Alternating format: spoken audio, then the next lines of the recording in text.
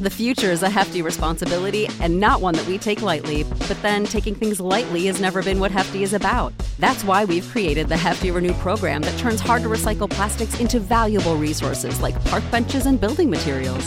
To participate, simply fill up an orange Hefty Renew bag with accepted items, tie it up, and drop it in with your regular recycling. That's it. It's that easy. It's time to rethink recycling with Renew.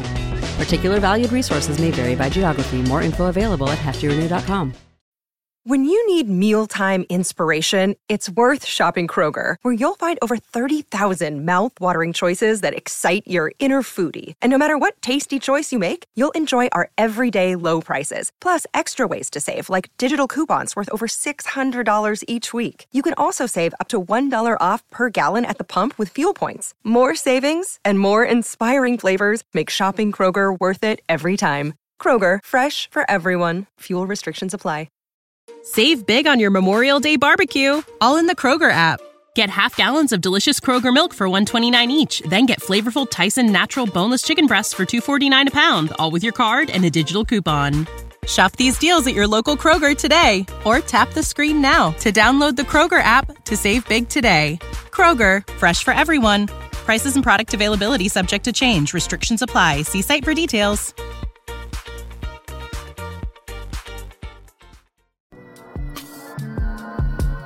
Yo. It's Grapsody with Will, Phil, and Reg, trying to keep it real instead of what you usually get from these talking heads. It's Grapsody, we're here to fill the void. 3 black fans, different perspective, gotta fill your voice. Coming with the podcast, talking majors, indies in between. Yeah, it's all that, and we're down with Fightful, better fall back. Coming for respect, we connect like a ball bat. No need to double check, these are all facts. You're listening to us talk raps. You're listening to us talk raps. Will, Phil, and Reg. Yeah, we're Grapsody, here to talk raps. Yeah, we're Grapsody, here to talk raps. Yeah, we're Grapsody, here to talk raps. Welcome to Grapsody.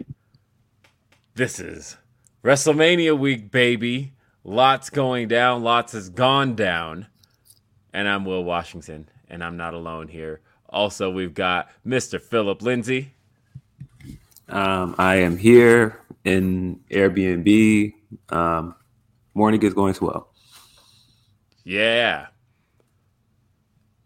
So is mine. Kinda.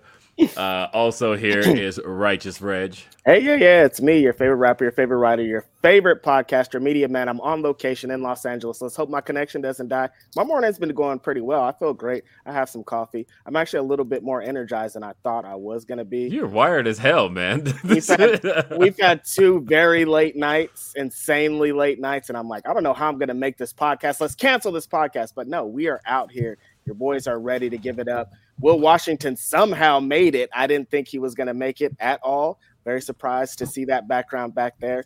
Very happy to see that background back there, honestly. All right, are y'all ready for the stories, folks? Do I tell the stories? First off, I want to let everybody know, this is Grapsody. This is a show we do every Saturday, noon Eastern, 9 a.m. Pacific. But also, you can send us your super chats and humper chats. YouTube.com/Fightful is the way to send us your super chats.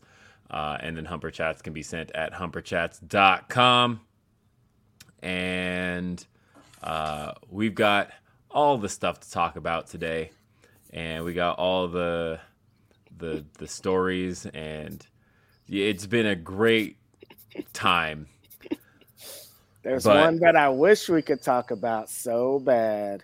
I just wish we can really get into it, but we can't. Which one is... What's it relate to? There's one main story for the weekend for me, and you know what it is.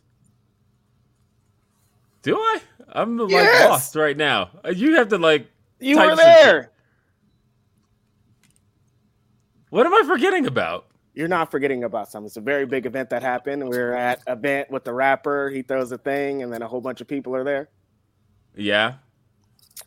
Oh, yeah. Okay, yeah, no, we're not talking about that. No. Had to slow walk the dog to get you there. I'm like, you were there. I forgot all about that. All right, I know what you're talking about now. But all right. So you know how when I travel, there's always like some little shit, and it's usually little shit, but it's never a big deal. But for whatever reason, my luck on this trip has been the fucking worst. So, as you guys may recall, my plan was come in Thursday. I was going to meet up with a friend. I had one event I was going to do. I was going to do Wale Mania as well. And then I was going to be home Friday morning. And I would be home in time to make it to my daughter's play. And opening night of the play. So that was what we talked about. That was how this was going to go. So I made an adjustment to the trip. I figured, you know what? Let's not cramp myself. I'm going to come in Wednesday. And, or at least I'm going to try to come in Wednesday. So I was staying with Denise the whole time. And so I had hit up Denise. She was like, yeah, it's fine. I was like, are you sure? Because I don't like imposing on people I hate. Honestly, the whole idea of even like crashing on her to begin with just felt like, I don't know. I hate it. I hate imposing on people. Because I know when people are in my space and like have taken up too much time, I'm like, okay, I want my space back, blah, blah, blah. So I don't like imposing on people. But I was like, hey, Denise, are you okay with me staying one more day on the other side? She's like, yeah, that's fine. Please. And I'm like, okay, I will buy you and your husband dinner. She's like, you don't have to do that. I'm like, but I feel like I need to because I don't know. I hate asking for stuff. But so I get in. So Wednesday, let's start with the Wednesday travel story because this was more so Will Washington stupidity. And my normal way of traveling is that I usually have somebody drop me off at the airport. Sometimes my dad, sometimes a friend, sometimes my wife. Just depends on whoever is available. But I called my dad Wednesday. He didn't answer. And so I'm like, and then my wife, I asked her if she could drop me off at the airport. We don't live that far from the airport, so it wouldn't have been a huge deal. But she's like, I got back-to-back meetings. I can't get out of those right now. So I'm like, all right, it's fine. I'll just park at the airport. No big deal.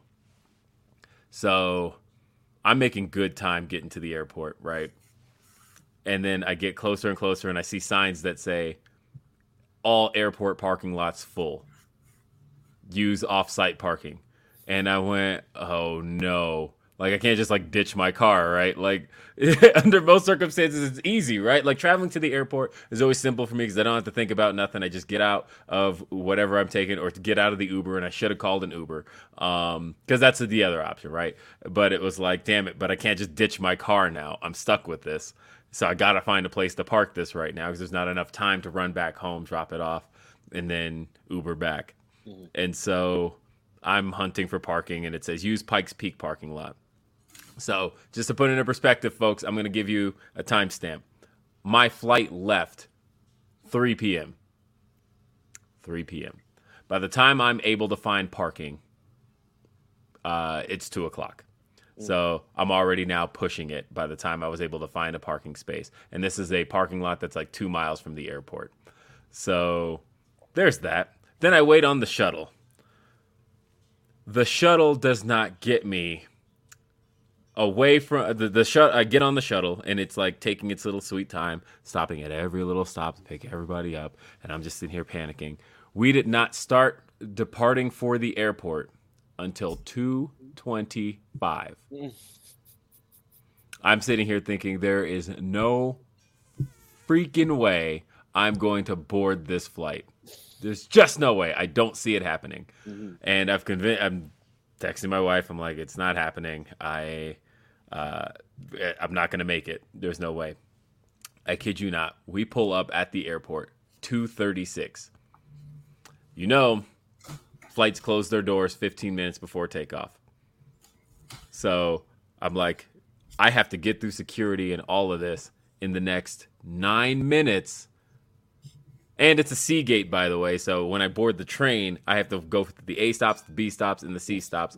All of this. And I'm like, I have to somehow pull all of this off in 9 minutes. We get to the A gates. It's like 2:43. And I'm like, just looking, panicking. I'm like, it's not happening. There's no way. It's about 2:45. It's about 2:45 when we pull up to the B gates, and I'm like, we're still not here. We pull up to the C gates. It's 2:47. I'm like, I'm screwed. There's no way. I'm gonna walk up to that door, and it's gonna be closed. I get to the door, and there's somebody arguing with the gate agent, but because of that, they haven't closed the door yet. And I look at that guy, and I'm like, thank you. And I was like, you guys scanned my ticket. They scanned me. They let me on, and I call my wife real quick, and I'm like, it's a freaking miracle, but I made it on my flight. But that's just the start of Will Washington luck. So the next day, I in case anybody's wondering why I have no pictures from this week, let me tell you why. I forgot, dude. Oh my God, so much happened. So much happened. So the next day, getting ready for the day, using Denise's bathroom, and I go to take a shower, and I'm like, oh, I should probably have my phone, just in case, I missed anything, and I don't want to be in here too long because I was waiting on Cole, and, I didn't want to miss him when he showed up or anything like that. So I'm like, let me just set my phone somewhere. And so I set it on the shelf above Denise's toilet. And then my phone rings while I'm in the shower, and it vibrates its way off and into the toilet because the lid wasn't closed. Totally my fault. Fucking stupid. Worst thing about this is that I heard that clank and didn't realize what it was and didn't bother to check what it was. I'm like, oh, I'll check that later when I get out of the shower. And so it probably sat in the toilet and soaked. My phone did for about 5 minutes. Ugh. Yeah.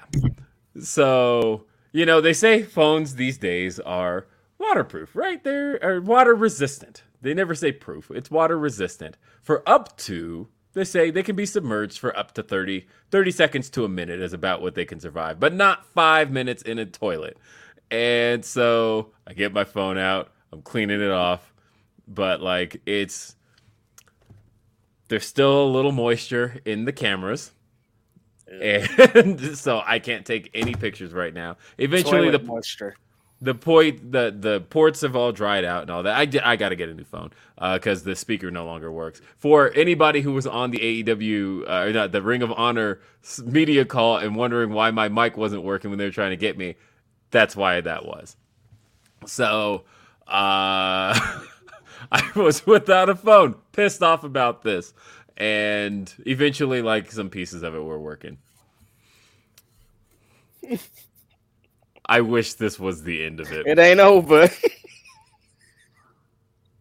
So, the final piece of this to just ruin everything.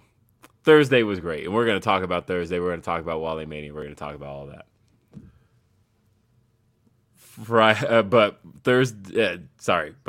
Friday morning, I'm supposed to leave. I made great time, mind you. I got out. I got breakfast. I had all the time in the world. I get to the airport on time. I'm like, my flight leaves 9:00. This is easy. And I do all my stuff. I get to my gate, and I sit down at the gate, and I see 9:00. Make a jump on the time thing to 9:20. And you would think 20 minutes is not a huge deal, except I had a layover. And in my layover, there was only about a 30-minute window. So 20 minutes turned it into a 10-minute window. And that 10-minute window, there was no way I would have made that with 15 minutes till the doors close. It's not going to happen. And so I go up to the counter and I express my concerns about this. And they're like, yeah, you should probably get another flight. And so I'm like, okay, what else do you have? And they're like, well, we do have a direct flight, leaves at 2 p.m. And so I go, okay, give me that one. And so They gave me that flight, and that was cool. I hit up Phil and Reg, and I'm like, hey, I'm in town a few more hours, and we go to the Mixer. It was a really great time. That was a great time at the Mixer. So fun. Yeah. Shout out Black Wrestling Media. Everybody was there. Everybody, all those videos you saw of Cam, like all of that was all great stuff. Shout out Hawk Nation bunch. Shout out to Cam. Yeah, shout out Andreas putting this together. It was very good. And we did our thing, right? So my new flight was 2 p.m. And I was sitting right next to Reg when it happened. Get an email that says my flight's been delayed to 4:30. 4:30 would have meant that the 2 p.m. flight was perfect because that would have gotten me there 6:15 back to Denver. My daughter's performance is at 6:30. So I'm skinning my teeth, but I'm going to make it. And then the flight gets delayed to 4:30. So at that point, I'm going to miss it. And you saw me. I was so mad. I was so disappointed. I called Veda. We talked, and she's got one more performance today. So I'm not missing that one. Yeah. So I wanted to see the opening, but this one is cool because this is the one the grandparents will be at. Like, this is a good one still. Nice. So I will be there for I feel much better about that. I felt awful. I was like, damn, we'll miss the only performance, and it's never going to happen again. Okay, that's good. And it's not the only. There's one today. It's in 4 hours. I'm going to be there. Sweet. And so... but I told Veda, we talked, and she's like, that's okay, Dad. She was like really understanding. She sent me an I love you text with a smiley face, and I was like, that made me feel better. And so I basically just hang around with you guys a little bit longer at the Mixer. So this is the first and only time. I know it's a regular thing Sean Ross Sapp does, but never again am I fucking with Spirit Airlines, because that's the main culprit here. This last part is not my fault. I'll take fault for the phone. I will take fault for for even the parking stuff, all of that. But this last piece of this, not my fault. And Spirit Airlines, fuck you. So Spirit sent out an email, said your flight's been delayed till 4:30. So, okay. Whatever. I get my Uber. We get to the airport. I get to my gate at 4. And when I get to my gate at 4, and I'm not the only person this happened to. There were like 10 other people that this happened to. I get to my gate at 4, and they said, oh, we actually moved the delay back up to 4 o'clock, so the flight's taking off right now. And all of us are like, well, then let us on. And they're like, no, we already closed the doors. And we're like, what the fuck do you mean you closed the doors? You never said you communicated via email and text to us that it had been delayed, but you never sent a communication out that you pushed it back. And they were like, well, if you had been here at the gate, you would have seen that. And we're like, but that's not how you made the original communication, was via email. So the update also should have been via email. And then, I shit you not, I have a screenshot of it. 4:02, an email comes through that says, your flight has been rescheduled to 4. And all of us got it at the same time. And we're all looking at each other like, at 4:02, you're now letting us know that our flight had been rescheduled to 4. And we're all just like, all angry. We're all shouting at these people, and they're just like, oh, we can't do anything. And one guy goes, do you recognize none of us are related to each other? None of us know each other, and we're all pissed at the same thing. You do recognize that this is not a singular problem. That, like, some of them had all gone, like I said, I got to my gate at 4. Somebody had just literally gone to get something to eat because he figured, I got half an hour or whatever, and comes back to find out, actually, we moved the flight half an hour, and we're taking off. So all these people are pissed, and I get into it with the supervisor because he issued me a refund without my confirming I was okay with that. I basically just asked him, I said, so what does a refund look like on this? And he scanned my ticket, and he just goes, all right, cool, I just put $177 back on your card. And I was like, that's, we didn't even talk about whether or not I wanted to exchange it for a new ticket or anything along those lines. You just did the refund. And I was like, now what if I want a new ticket? And he's like, well, now you have to rebook. And I'm like, no, because he's like, because now your money's out of the system. And I'm like, but we didn't talk about that. You just did it. And he's like, well, call customer service. Wow. And I just took the deepest breath. And I was like, I try to approach every situation from a place of understanding and calmness. You guys know that, and you witnessed that this weekend. And I try to approach every situation with a sense of, I try to always understand where the other person's coming from before I get angry. And I was like, but honestly, you failed to communicate on any parts of this. And on top of that, you've shown no empathy for anybody here who is screwed in this situation. Fuck you. And then he looks at me and he goes, well, it's not my fault your dumbasses missed the flight. This is the supervisor, by the way. And at that point, they had to wait a minute. I just want to interject with two things here. One, remember, we've got a hard out. Yes. I know that. Yeah. Two, you left out the Spirit thing because I kept wondering, like, what's going on with this flight? Why did the flight get canceled? If you had told me it was Spirit, I would have known because Spirit's horrible. Agreed. It's not just that Spirit is unreliable because you just never know what their flights. Their customer service is notoriously bad. Notoriously bad. Like I said, Sean has no problem. Sean's like, oh, I'll fly Spirit Airlines, no problem. Spirit Airlines. It's Kentucky, like. Me, on the other hand, I'm like, never again. This is the only time I've done it for this specific flight, for this one flight coming back, and it was a disaster getting back, and I ended up having to rebook through United, and everything went smoothly this morning. 5 a.m. I had to be there, and I got home, and I'm here now. But what a weekend. That's my story. There we go, folks. I have had... Damn. Yeah, notoriously bad customer service. Again, how do you send out an email about something happening at 4 o'clock at 4:02?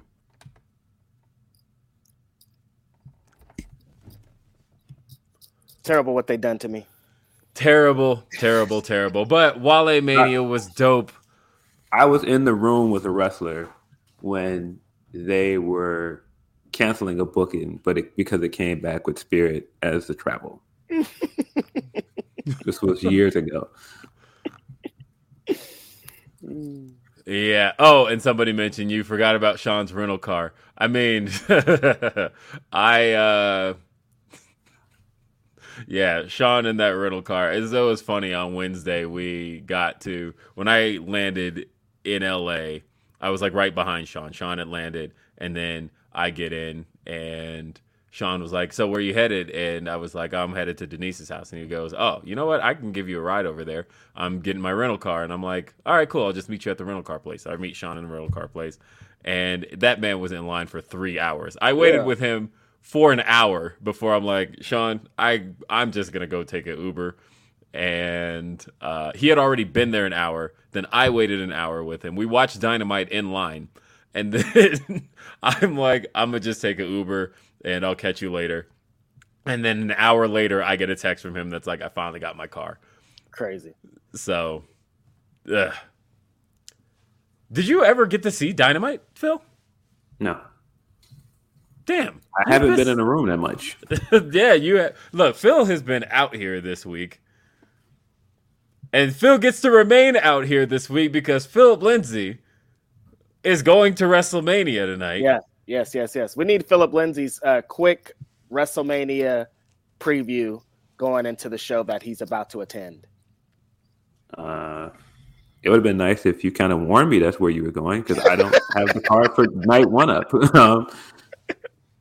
Not a full review, just like what are you looking forward to on this show? And shout out Fightful Select, by the way. Sean's reports, and I've kind of heard the same thing, that it sounded like the tag titles are main eventing tonight. Even though Even though Charlotte tried to sit in that interview with Ryan Satin and was like, what is fear? What makes a main event a main event? Like, Charlotte, come on, man. I hear you. This is a story in the making for a year, but this is a story that's been in the making for 3 years. Okay, Charlotte, come on now.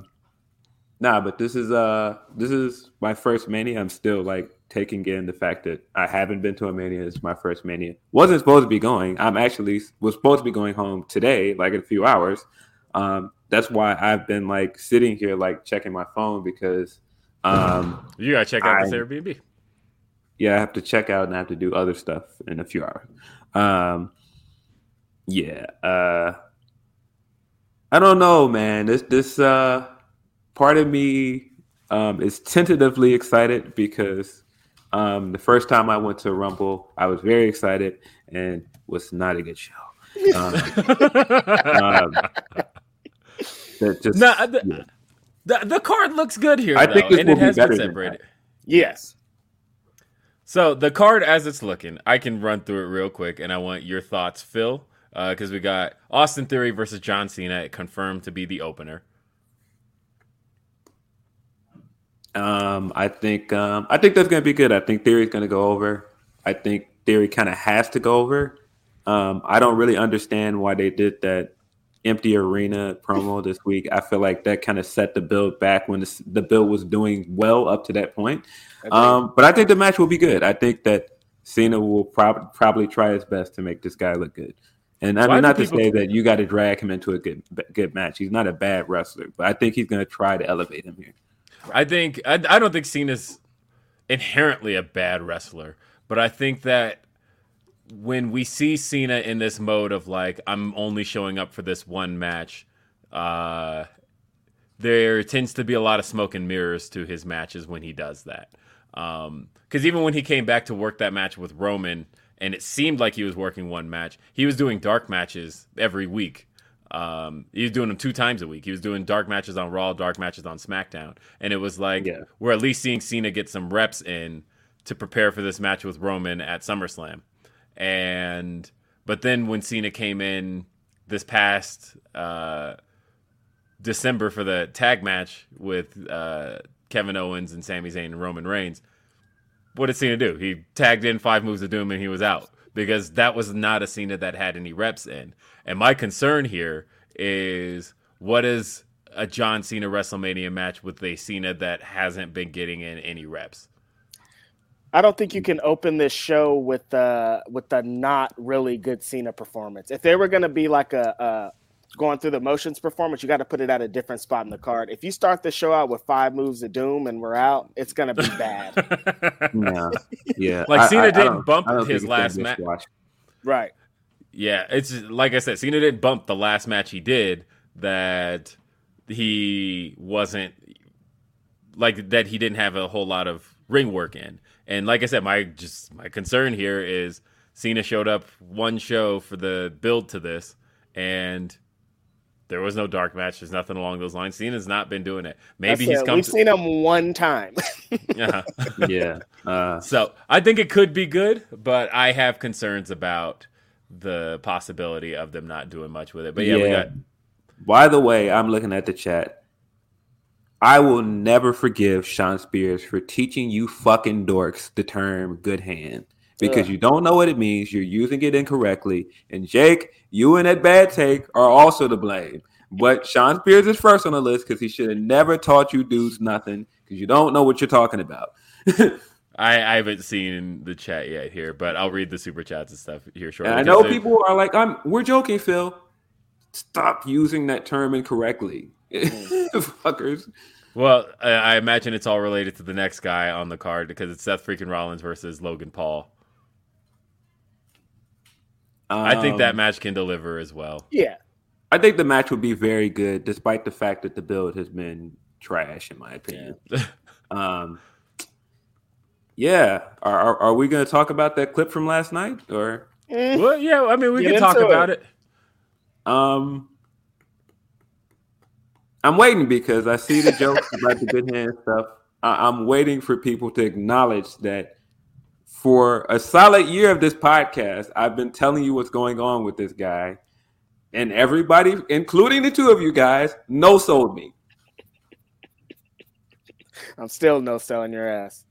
I just, at some point, I just say that I'm right. I just like it's all right. No, that clip was verbatim what you've been saying on this podcast for an entire year, honestly. I mean, it Seth's your guy, and like I get that, and like and I can see why you see things through the same way he would see them. Like I imagine if you're a Seth Rollins fan, you're probably frustrated with the way that he. Whoa! I don't even like the premise of this because this isn't just as a Seth Rollins fan. This is just the fact of the matter that this dude was the MVP for WWE last year. Is that or is that not true? He was having the best matches. He had the best trilogy of matches with Cody. He carried a WrestleMania build with Cody by himself. True. He essentially gave Roman the best build going into a title defense that year. Up to a certain point, that match with Roman was his best title defense that year. Was it not? Again, you're trying to no-sell me and I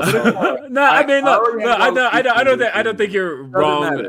I don't think you're wrong there in that regard. And like I could see it how you see it, that like Seth Rollins is very much MVP in that sense, in terms of performances especially. I will never knock Seth Rollins as a performer. I'll knock him as a character. I've never liked his character work, and especially now, I think it's probably the least I've ever liked it. But I think that as a performer, absolutely, I think Seth comes through and delivers in ways that nobody else did last year. That's absolutely a fair point. Yeah, I mean, I guess the only difference I'm talking about here is that I've just never viewed Seth as the guy. And so when he talks in a way where he does seem to view himself as the guy, and I see that a lot of Seth Rollins fans take what he's saying and they're like, yeah, Seth Rollins should be the guy. And I kind of step back and go, I mean, I need somebody else doing promos. I need somebody else doing character work because I don't see that in Seth. So I just see it as, I can see why you would see it that way, Seth. I'm going to quote something that I said maybe a month ago. I think it was a month ago. And I said, the response to people that were telling me that the character wasn't working, the promos aren't good. The reason, and I can't speak for the guy, the reason he keeps drawing attention to people singing the theme song is proof positive that everything he's done to get this character over has worked. This isn't them doing that. That's why he's intentionally pointing it out. This isn't the company doing this and getting it over. He did that. And it worked. And all the way to the point, like I pointed out to you guys, it made it all the way into an AEW crowd. So, no, you at some point got to acknowledge that everything this dude has done for a year, it worked. I mean, again, go back to that Roman match. The guy got a huge reaction when he came out to the Shield theme and came out in the Shield gear. That was him. That ain't the company doing that. Okay. I mean, look, yeah, you, like I said, I mean, I don't know what else to say to that, but that I'm right. What do you mean? What do you mean? Well, it's like I don't know how to frame this thing. I don't know. No. I'm like I even if we want to get into he's not the guy thing. Mm-hmm. We've sat on this podcast and talked about how boring Edge is and how boring Edge, in my opinion, has been since he's been back. The most I've enjoyed Edge was in the Rollins trilogy. But those were the best matches that he's had since he's been back. The best match that Dom has ever had was with who? Seth Rollins. I agree. I agree with all of that from a match perspective. But I sat here saying I hated all of those Edge and Rollins promos. And like, so it's again one of those things where I think from a match perspective, easily a guy who delivers. But I think especially in the company that emphasizes the character work, I don't see it from Seth. And that's... I won't go into my spiel on what the character is. I explained that. And Seth also basically echoed what I said. So I don't really need to rehash that. I just think at this point, the guy has a point. I think he has a point, and specifically in the part where he was saying when other people took a part-time role, when other people got hurt, when all of these other people that you gave the ball to fell out of the way, and you gave me the ball. He even said jump ship to other companies. And I killed it. And that was never acknowledged. I mean, I also pointed out at one point that almost every feud that Roman had in 2021, the guy that built that person up into a credible opponent for Roman was Rollins. Kevin Owens, Cesaro.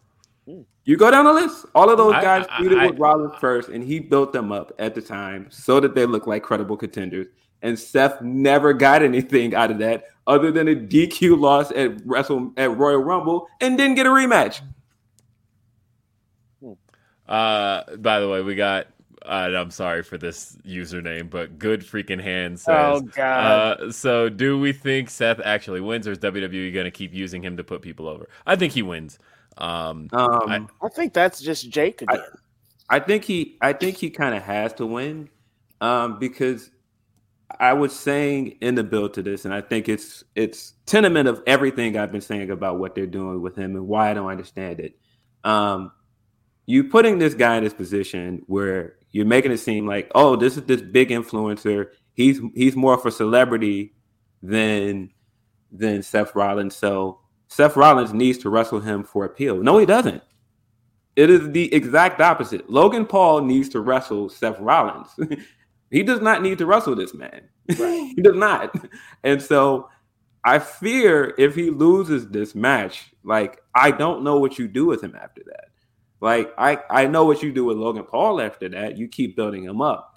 But if Seth loses this match, what do you do with him? I don't know. I mean, maybe turn him again.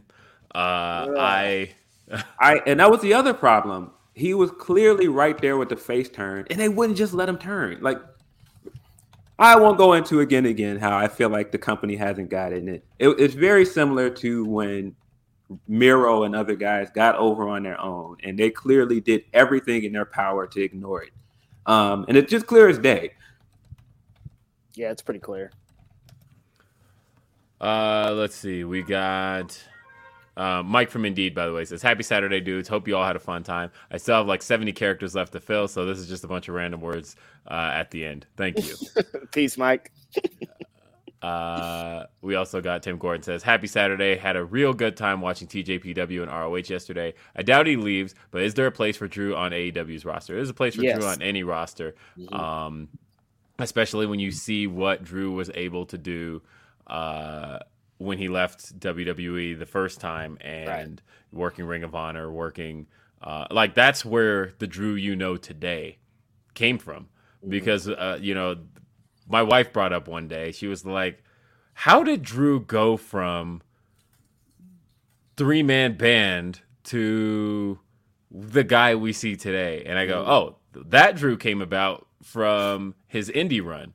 When he went out there and did his thing, he caught people's attention, and people were like, whoa, what is Drew Galloway doing out here? Why is Drew Galloway so ripped all of a sudden? How is this guy so big when he looked like the skinny dude? He looked like a skinny tall dude before, and all of a sudden he's like jacked.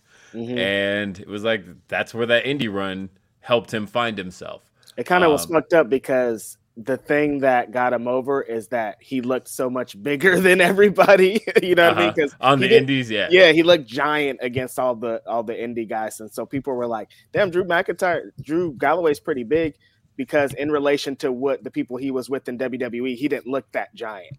But when he came back to WWE, all of a sudden he felt giant. Like I feel like they just found a different way to present him based off of how he had been presented in Impact, how he'd been presented. Like literally, That was a joke people were making at WrestleMania 37 over the fact that Bobby Lashley versus Drew McIntyre. Like, we saw that, and we saw it in Impact, and it was great. That's the peak time you saw Bobby Lashley versus Drew Galloway. Right. And so, yes, I think there's a place for him. Do I think he's actually leaving? Not really. But I do think I heard today that the concerns are legitimate in the fact that they're not close to a deal, and that that's what I've heard. I know Sean just like, look, you guys are selling out every show. Hella, you guys are about to sell out 2 nights of WrestleMania. I'm trying to get paid. Give me some money of that money that y'all are getting. Let's see. So yeah, So who knows? But Sean reported that WWE's eager to keep him, so they'll probably re-engage in talks and figure this out. So we'll get there, but I don't think there's a whole lot to be concerned about.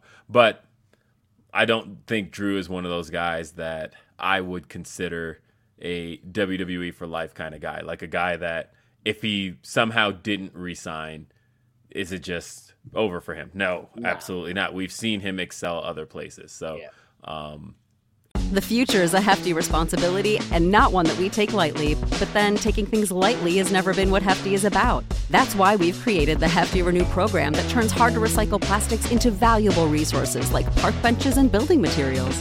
To participate, simply fill up an orange Hefty Renew bag with accepted items, tie it up, and drop it in with your regular recycling. That's it. It's that easy. It's time to rethink recycling with Renew. Particular valued resources may vary by geography. More info available at heftyrenew.com. When you need mealtime inspiration, it's worth shopping Kroger, where you'll find over 30,000 mouth-watering choices that excite your inner foodie. And no matter what tasty choice you make, you'll enjoy our everyday low prices, plus extra ways to save, like digital coupons worth over $600 each week. You can also save up to $1 off per gallon at the pump with fuel points. More savings and more inspiring flavors make shopping Kroger worth it every time. Kroger, fresh for everyone. Fuel restrictions apply. It's not out of the realm of possibility, but I don't think it's personally. I think he stays. Right. Badass Billy says, "Will, you forgot Sean's rental car?" No, I told that story. Krish says, "Reigns interrupted Cody before he could say finish the story. Does it foreshadow a Reigns win? Faces don't make promises they can't keep." Stop trying to manifest this Reigns win, man. Stop. I see people. I've seen it a lot. I think that would be the worst ending possible, but we'll see. I think this is people that want to laugh and get off their WWE bad takes. And it's like, oh, man, see, this company always does this. And don't get me wrong. I would not put it past them to do it. No. But I do think there are a lot of people that want it to happen so that they can go and shit posts on Twitter and watch people rage. As someone who's quote unquote WWE hater, that would be awful. God, if Roman Reigns leaves with these belts, that's such a bad idea because it's wrestling, man. People gotta lose eventually. We can't keep having streaks and things, and it's Cody's hot as hell. Give this man his belts. Yeah, I think that I think we're at that transition period. I think just to compare it to a different era, I think when you compare it, obviously I think Roman is better at this than he was, but I'm specifically talking about Hunter. But when you look at kind of the era of Triple H, right, where Hunter had this 3-year reign of terror. Now, he wasn't champ the entire 3 years. He lost the belt off and on, but he kept winning it back, and he had this 3-year run where it's known as the reign of terror. That's not unlike what Roman's doing now. Mm-hmm. And then, of course, that allowed WWE to really cycle through baby faces against Hunter. They cycled through him. It was Hunter at the top, but it was like, hey, here he is facing Booker T, here he's facing Kevin Nash, here he's facing Goldberg, here he's facing Benoit. All of this cycled through those baby faces, and they did that for 3 years. And then 2005 hit, and it was like, okay, we're going to now transition this to a babyface run. And they gave us Cena, and Cena then cycled through heels. I feel like we're at a point right now where we've cycled through all the baby faces they've got. And so that's what we've done with Roman. I think it's now time for a babyface to be allowed to cycle through some heels and allow other heels to have an opportunity at the top. And if you don't take it now, win. Yeah. Yeah. I do agree that at this point, anybody that looks like a credible babyface threat to him, you've gotten through all of them. Cody's the last one. I do think that there are baby faces that they didn't take the time to try to develop. They're just like sitting and doing nothing. Definitely. But yeah, I don't know in what world do people buy into this whole, man, the babyface has to take this loss because that's how you know that they're behind them, they're invested. No, just give them a win. Yeah. Just give them a win. I don't know how people don't see that the most successful way to build a babyface is to have them kick ass and win. Yeah. That is what people love. And a big win with fireworks, people love that. People love that. I heard, and people will go, well, that's just more John Cena. And people turned on him. John Cena didn't kick ass and win. John Cena got his ass kicked and won. Yeah. And that sucked, right? Like, he'd get beat up for the entire match and then 5 moves and win. Not that. Don't do that. I mean, have them be a kick-ass wrestler who wins. Yeah. That's a thing people get into. And I think that works. And we've seen that work. People like winners, man. I don't know if this is like some novel concept, but people tend to like winners. They don't like perennial losers. Like, that's not. No. Yeah, and Jake says, nah, Austin going to try to make Cena and his 5 moves of doom look good. And Jake also says, at this point, it's a bit for me, man. I love you, Phil. Of course. No, I know you're trolling. That's why I said that I hate the part that you've played in bringing this good hand fucking concept into this conversation. It's your fault, Jake. Yeah. Chi-Town Spurs says, hearing Seth and Becky talk about Seth's position on the card, honestly, I can't disagree. Phil is right. He never got that rematch, and it bugs me. Listen, the other thing that I think is funny about this, and I said this to Reg in the car, is that part of the stuff that makes it funny that Seth was in that interview with my guy Nick Hausman. You don't really hate Punk. You're in a different world. You are Punk. Yep. He's looking in a different world. You are Punk. You're indie darling that came there. You did everything. You developed. You got your moment when you were hot. But there was always that guy next to you that they said is the guy. And because of that, you were always a bit lower than them. You even met your girl there and got married. Oh, you are Punk in a lot of ways, man. You don't hate him. Just accept it. So anyway, just continuing with the WrestleMania card. We'll just speed through the rest. I think the match that's had the best women's build is the 6-woman tag match, Trish, Lita, Becky versus Damage Control. To me, I think that's had the best promos. I think that's got the most investment from the fans.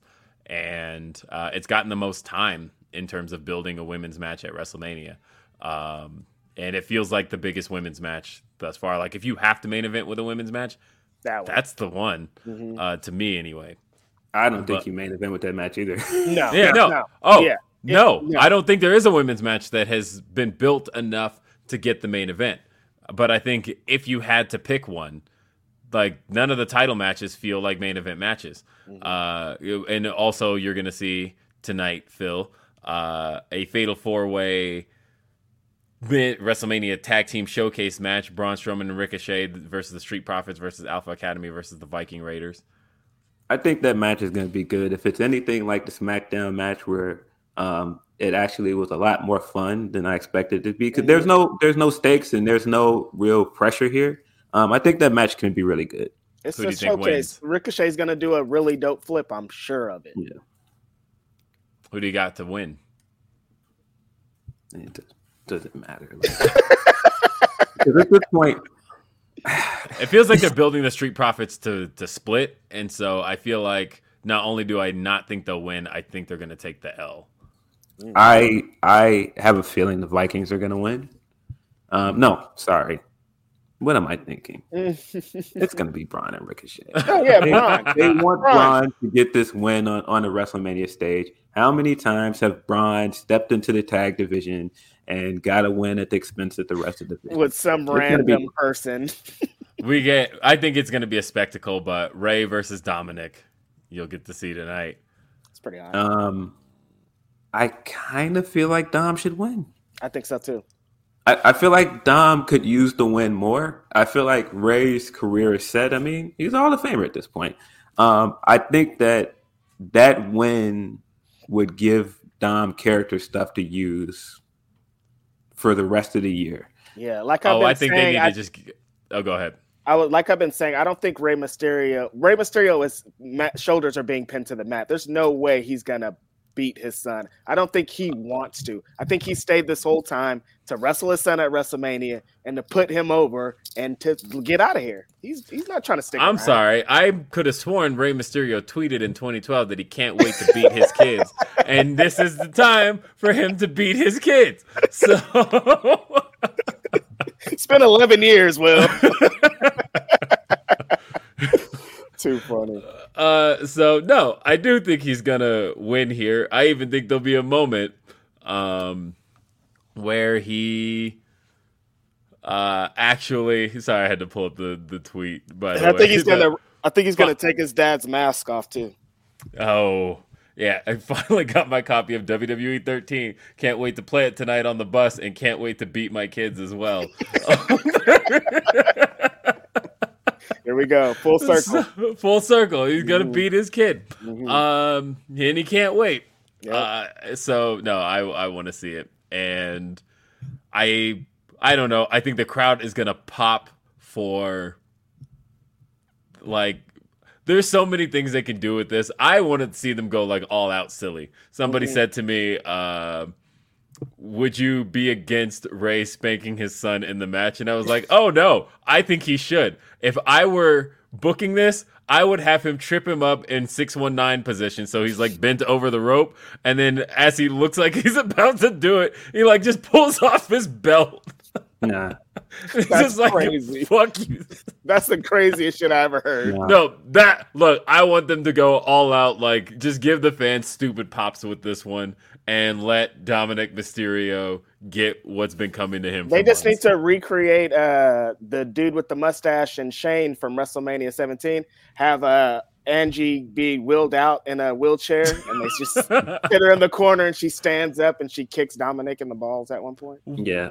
I mean, we got to talk about the mustache. We finally saw it. So the funny thing was, I remember when it came out, and I forgot about it till we finally saw the picture today, and it is on the cover image. But when it came out that Vince McMahon had a mustache, the story also said Vince McMahon had his hair dyed in very ridiculous fashion. And so this picture with Vince McMahon with this dark hair and this mustache on his face. What possessed the mustache? That's where I can't help but wonder why Vince McMahon, after all these years, looked up and went, you know what I need? A stash. What do niggas do when the feds are after him? No, he's trying to flip the image. That's what this is. He's trying to repackage the image. I was saying. You said, what do niggas do with the feds? I'm saying. Change that look. That's not me, huh? That's my brother. Nah, man. That's not my man. That's not my image. I'm not the guy that paid off women. Nope. I'm now fun mustache guy. I'm now Gomez. Gomez is a good. He looks just like Gomez, honestly. He does. Yeah. No, Vince got the stash. We've seen it finally. Now he can go home. We've seen it. No, but the story, of course, is that Vince McMahon's actually, as reported yesterday, once again an employee of World Wrestling Entertainment. Once again, with quotation marks. I mean, look, this is how the Shakes. They say he's still not involved a whole lot in creative, but he is back in the fold as we know, and he does officially work for WWE. We about to see tonight how much creative input he has. Yeah. Yeah, nah. Muda definitely walked in and was looking around, like doing the Hall of Fame stuff, and he just was like, "Vince McMahon's still here," and somebody gave him the comic book man. Vince McMahon never left. Yes. G Bro says Waluigi versus YouTuber gonna hump. He's talking about the Seth Logan. Yeah, Seth. No, it's gonna be a good match though. Yeah. Shot Kid says, if I were Rollins and had to lay down for Logan this weekend, I'd probably be reevaluating where I stand in WWE going forward. Honestly. Trust Especially if that talk about Logan or his contract ending. If his contract is ending and they put him over Seth Rollins, we got to talk about this.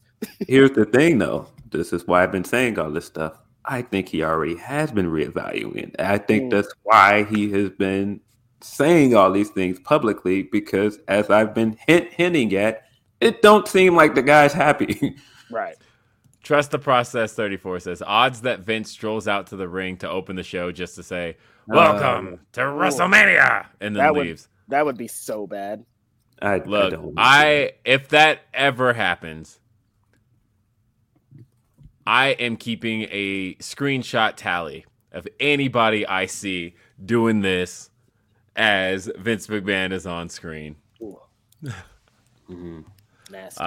Orion Ben 666 says, they survived Wale Mania only to break over Rollins. Can our heroes survive? Can they coexist? Tune in to more Grapsody and find out. LOL, great job, fam. Appreciate y'all. Really, I just mentioned the Rollins stuff because I wanted to see what you guys' takes on it was. Because I wanted to see if you guys softened, but it's all right.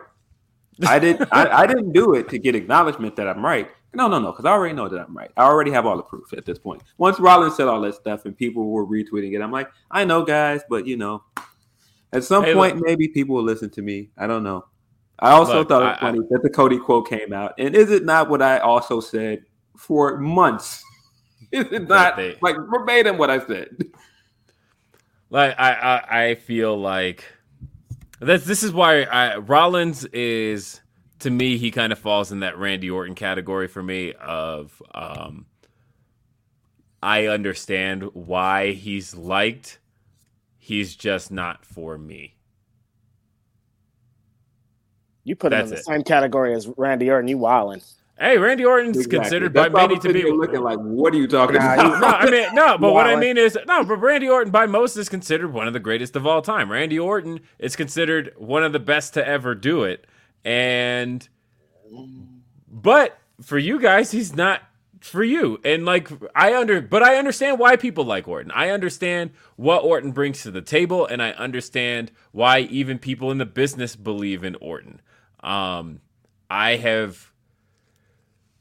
It's just Orton matches aren't for me, right? And I've said that for a long time. And for me, it's the other way around. With Seth, it's like, I can enjoy the hell out of a Seth match. The character is just not for me. But that's why I always say not for me, because I recognize why it's for you. I recognize why it's for Phil, and I will always give the props to the fact that he delivers what Phil Lindsay's looking for. He delivers what Seth Rollins' fans are looking for. When it's game time, he's there. He's going to show up. He's going to be Seth Rollins, the MVP. And I recognize that there are wrestlers. He delivers what that company is looking for as well. Let's just state the facts of it. He does deliver what they want, but just not in the spot that Roman is in, because they don't want to take Roman out the spot. Putting Seth in the same category as Randy Orton is crazy. There's like 1,000 Seth Rollins matches I want to run back. There's 0 Randy Orton matches I want to. Maybe one, and that's all I'm comparing it to is the idea of being. But no, I get what you're saying, though. Yeah, that it's somebody that is for the audience that's not for me. Yeah. But again, it's all different taste and stuff. Like I said, there's wrestlers I like that I know people don't. And when I go to defend them, I recognize why people don't like them. Go ahead. By the way, this isn't necessarily a defense of him. It's just now that his words align with mine, I just wanted to see where you go, because this isn't even about your taste. This is just his standing in the company. And it's I feel like it's pretty clear at this point. And I don't know if you can keep going, oh, well, he's just not for me. It's kind of something clear happening here, and I mean, it has nothing to do with his character. It's like pretty clear what this company is doing with him. Yeah.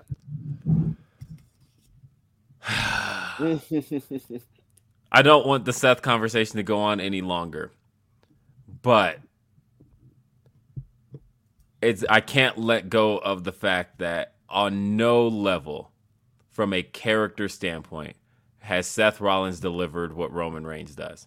On 0 levels. I don't think anybody's arguing that. But I'm saying that as far as if the argument is being made that he is as deserving of the spot as Roman Reigns is, fully disagree. That's the company. This is where I agree with Phil. Like, if Seth was putting to that position, if Seth was in the exact position that Roman was, he could do that. But they don't give him the opportunity to do that.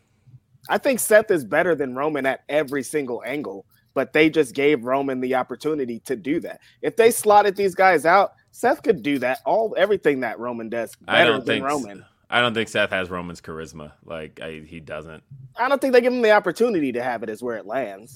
Seth at his peak during Monday Night Rollins was way more interesting than babyface Roman ever was. Right. I'm thinking of like before they started pushing Roman, he didn't have anything. Was a better heel at points than Roman was. What are we talking about? Wait, Architect Seth at no point was ever better than the Tribal Chief. Disagree. At no point. I'm not saying better than Tribal Chief, but I mean as a heel character, I don't know about that. Because I mean, even right now, the Tribal Chief character was treading water until Sami Zayn came along. Sami Zayn revitalized that act. True. He revitalized. It was stale because they were kept running with the same thing over and over. But that same thing was good. It was just stale. It was just we kept seeing it, but it was never bad. And that's I think. Well, let's go back to your initial point, though. You just said that he's nowhere near as charismatic as Roman. But again, he's gotten this thing so over that it's over outside of the company. I mean, I feel like we're talking about theme music versus charisma, though, and that's all right. Why are people doing it though? They're not just singing the theme song because they like the theme song. I mean, I can't prove that, so that's neither here nor there. Like that's. I'll give another example, and I'll finish with the Seth thing. Okay. When Seth got attacked by that fan, right? And that clip that was going on along that whole night of him coming back out dancing and doing it back and forth. That ain't charisma? What is that? Why were they showing that clip over and over again? Why do we see certain stuff like that over and over again? Because people are laughing at it. I don't know. Maybe because the character is funny and it's over. I don't know. Let's move forward. Yeah. All right. Mrs. CJ Lilly says, Denise is on Stand and Deliver right now. This show will get overshadowed, but should be fire as they need a larger audience on TV going forward. No, they don't. And I'll say, and I say that from the fact that one, USA Network doesn't pay very much money for that show, so they're clearly okay with what it brings for what they pay for it. And on top of that, when you're dealing with developmental people, sometimes less eyes can be good, in the sense that sometimes them being kind of a niche act that that developed in front of not as many eyes as say Monday Night Raw or SmackDown, then they kind of get the benefit of a bit of a freshness or reboot once they get to the main roster. And I think that NXT, in a sense, doesn't have to have all the eyes on it for that. Right. And like I said, USA doesn't pay very much for it. So I think no matter what, they would probably be okay. They're doing fine. Glick Foley, it's a great name, says, what do you think Lashley's role will be this weekend? I hope he has one. I hope that he will. I hope that this is like leading to a match. I hope it's not one of those segments where LA Knight comes out and jokes on somebody and then he just comes up and beats on them for a good 5 minutes. And I think he's going to share a beer. I think he'll share a beer. I feel like that's where this is going. I think he's just going to share a beer with Austin, and it'll be kind of LA Knight takes a stunner kind of thing Just and takes a spear. Successfully defended the WWE title at WrestleMania 2 years ago. Like, Crazy. What are we doing, man?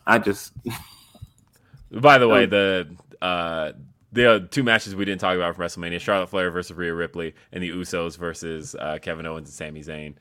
I think that tag match could probably end up stealing the show. We're talking about tag match is going to be an all-timer. I think if they're going to be given time, they've been setting this up. Like, this is going to be one of them ones. Yeah. No, I think that's going to be possibly the best match of night one. I think it is the deserving main event. It's still the best storyline coming into WrestleMania. Bam says, I think WWE sees Rollins as a lifer, and by that, they see no reason to fear him leaving. They could plug him anywhere they want and not worry.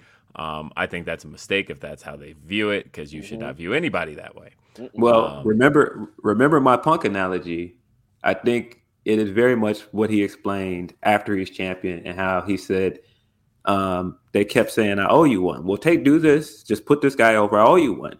And they keep going, I owe you one. But then they never actually pay off on it. It's just like, yeah, at some point, you've been saying you owe me one for a year. And I think they've been doing that with him because they know he's not going anywhere. Jake Salazar says, to your point on organically over, look at how WWE has treated LA Knight because he got over organically and he wasn't somebody they chose to get over. I think he's just not in the game plans right now, but I hear that, everybody said there's been multiple reports that there's plans for LA Knight coming out of WrestleMania. So I'm just going to repeat this. Not because Kenshiro's point here is that Will is right. Phil is to Seth what CJ Lilly guy is to Alexa. I am not in the business. Wow. I am not in the business on this podcast of making fun of one of our listeners for their fandom. And I'm not really in the business of making fun of people for their fandom in general. Straight up. If they're an Alexa fan, like what you like, be who you are. And I'm not. I love Mr. CJ Lilly, by the way. That's not a knock. That's just more of a. I'm not in the I say business live the of gimmick. Straight up. So if you think that's a joke on me, I guess, but I don't even think at this point this is me just being this Seth stan. The whole point of me bringing it up is because you're a Punk stan. Well, not just no. The whole point of me bringing it up is because I got tagged dozens of times last night over this clip, and because the clip seemed like it was a pretty valid thing to talk about because it was a thing that was talked about all night, and I just was curious where you guys were going to go with it. I didn't think this was going to turn into Seth's just not my cup of tea. Yeah, I had conversations with people last night about it, and it was, I don't know, not a whole lot of stuff I can get into right now, but it's interesting. Orion Ben 666 says Ray needs to go full Granddad Freeman tonight. Glick Foley says read that Triple H has big plans for Dom. Thoughts on LDF turning on Ray and Dom becomes LWO leader? I like it. Yeah, them doing the LWO stuff last night could be interesting. I think today, especially, that could be a big merch seller too. Huge. Yeah. Leonard Aaron says, so I got to thinking, in light of recent events, Cody should lose tomorrow. I'd aim for a Summer of Seth where you lean all into everything. SummerSlam, Seth and Roman settle it. Seth wins the title. Actually, I don't think anybody actually acknowledges him as Iowa Seth. I think if you recognize it, where was his most prominent indie run? It was in Chicago. It was. Trust the Process 34 says Nick Khan said there's going to be many surprises. Which are each of your predictions on some of the surprises we get? I think Stone Cold is there. Yeah, and I ain't a surprise though at this point. It's like a guarantee. Yeah, I think we see Stone Cold, and I don't know. I texted you guys this, but I think sometime this weekend, in the next 3 days, we do see Jay White. And I think that Reg's question basically answered the AEW side of that because there's been speculation. Is he going to AEW? Is he going to WWE? And Reg asked the question in the scrum yesterday. For those who haven't seen the Tony Khan post Ring of Honor media scrum, Reg asked the question about signing talent and, does he feel that he needs to sign everybody that appears on shows? And Tony Khan responded to that saying, well, I'm not in the business of trying to lure away talent from my business partners. Mm-hmm. And he says, because I believe that's not conducive to the relationship building. And I thought about that. And I thought, the whole talk around Jay White leaving New Japan was that he'd be headed elsewhere. Which, to Tony's point there, if he worked to lure Jay White away from New Japan Pro Wrestling, that would be a stain on their relationship. Correct. That's not something Tony says he's in the business of doing, which then tells me that Jay White was lured elsewhere. And the lure was WWE, and that's where he signed. Right. I think there are people that don't want him to go there that are in denial. I think the guy sat on Renee's podcast and said the thing that got him into wrestling was going to WrestleMania. Yeah. No, I think he's. Yeah, even more than that, I can't see this guy ending his New Japan run in such a dramatic way to go and wrestle with a company that's kind of adjacent to New Japan in a lot of ways. Yeah. They're partnered with them. Like, you got a lot of guys that have made a spiritual successor move to AEW. I don't think that he would leave there and go and do something similar. I think him leaving means he wants to do something drastically different. Agreed. And I think because I've seen people speculating maybe he's headed to AEW. I don't think so. I thought I was at best, I think if he was going to do anything with AEW, it would have been through the New Japan partnership, maybe a one-off match. Right. But I never thought he was signing. And I still don't think he's signing. And I think he's headed to WWE. And I feel like Tony's point there should illustrate that maybe there will be guys as time goes on who ultimately leave New Japan and sign with AEW. But I don't think there's going to be many guys lured from New Japan to signing with AEW. Right. Save big on your Memorial Day barbecue, all in the Kroger app. Get half gallons of delicious Kroger milk for $1.29 each. Then get flavorful Tyson natural boneless chicken breasts for $2.49 a pound, all with your card and a digital coupon. Shop these deals at your local Kroger today, or tap the screen now to download the Kroger app to save big today. Kroger, fresh for everyone. Prices and product availability subject to change. Restrictions apply. See site for details. Because in the way that it was very clear that there were stories all along that, hey, Jay White is being enticed to leave. And I think Tony knows better now. He said he's not going to do that to his business partners. It's not a thing he's interested in doing. Yeah. And so I don't know. And this isn't me saying man, I really want him to go there. I think he's going to kill it there. No. I'm kind of indifferent at this point. I think I'm at this point where I've just kind of accepted that that's probably where he's going. Yeah, and I think that's fair. Trust the process 34 said, oh, no, we just read that one. And Randy Orton, of course. Jake says, you out of pocket for that Randy comparison, and that's coming from me. Drew Nicholas says, still can't log into Humper Chat, so here's more money because YouTube takes a bigger cut. Love you guys. As a Roman and General Bloodline fan, it will be promotional malpractice for any of them to retain this week. It's time for Roman to lose. Thanks, Drew. It is. It's time. You have the chance to separate a challenger from the pack. If Cody loses, even if he wins it again later, even if he wins a rematch, you need the ability to separate Cody from Drew McIntyre, from Logan Paul, from John Cena, from Brock Lesnar, from everybody. Because even if he has the L on his record, if you keep him with an L on his record, then he is somebody who can't beat Roman Reigns when it's when the stakes are the highest. And I think he's got to do it.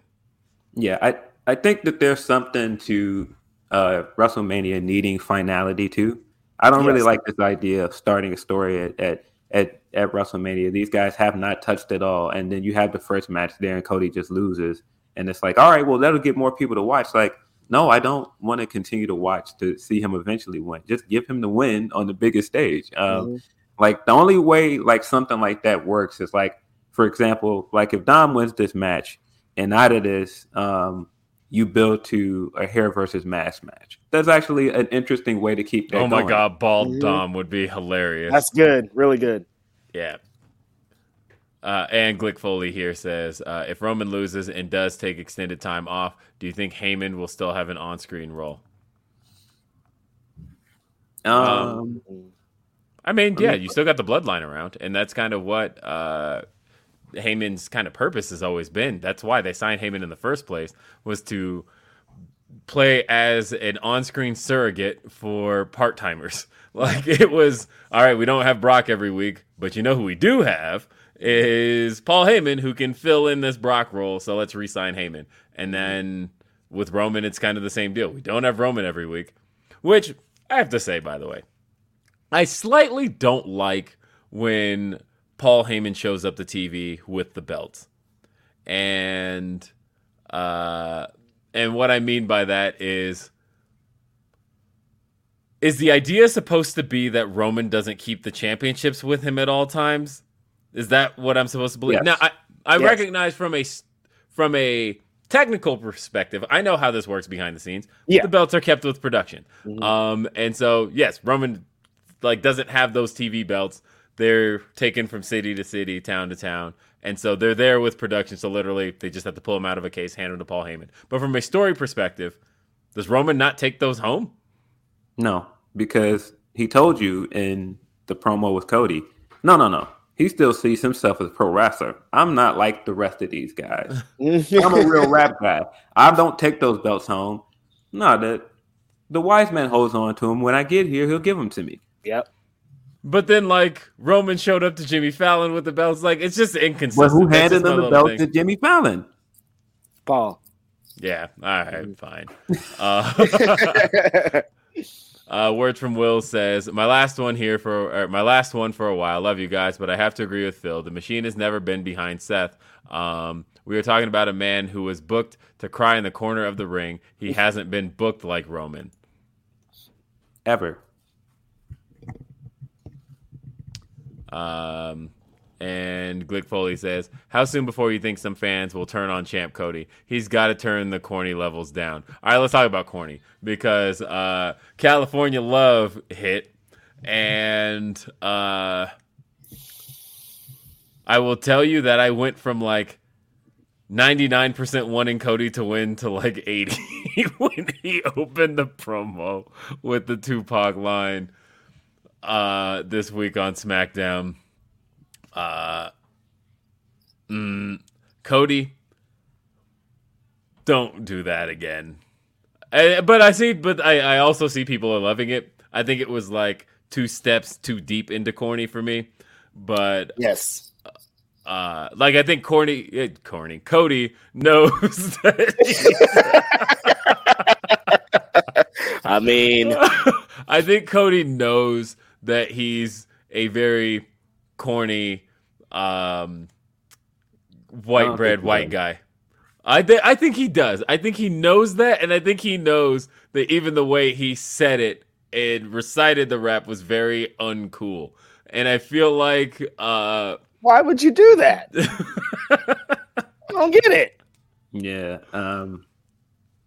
Nah. That wasn't it. And I saw some people that were like, yeah, nah, this is it. This is the thing that should get people off of liking Cody. This doesn't get me to not like Cody. No. I still think Cody is great. But nah, this unseasoned boiled chicken you served us last night, sir, I don't want that. Keep that. I saw a picture, literally somebody posted a picture of just unseasoned chicken breast, and they were like, no, seriously, because I had a bad taste in my mouth for the rest of the night after seeing that video. I'm still mad about it. The fuck is this shit, Cody? No. I'm good. And he's done other things with black culture. Like I thought the make him say "on" thing was hilarious, but this, Yes.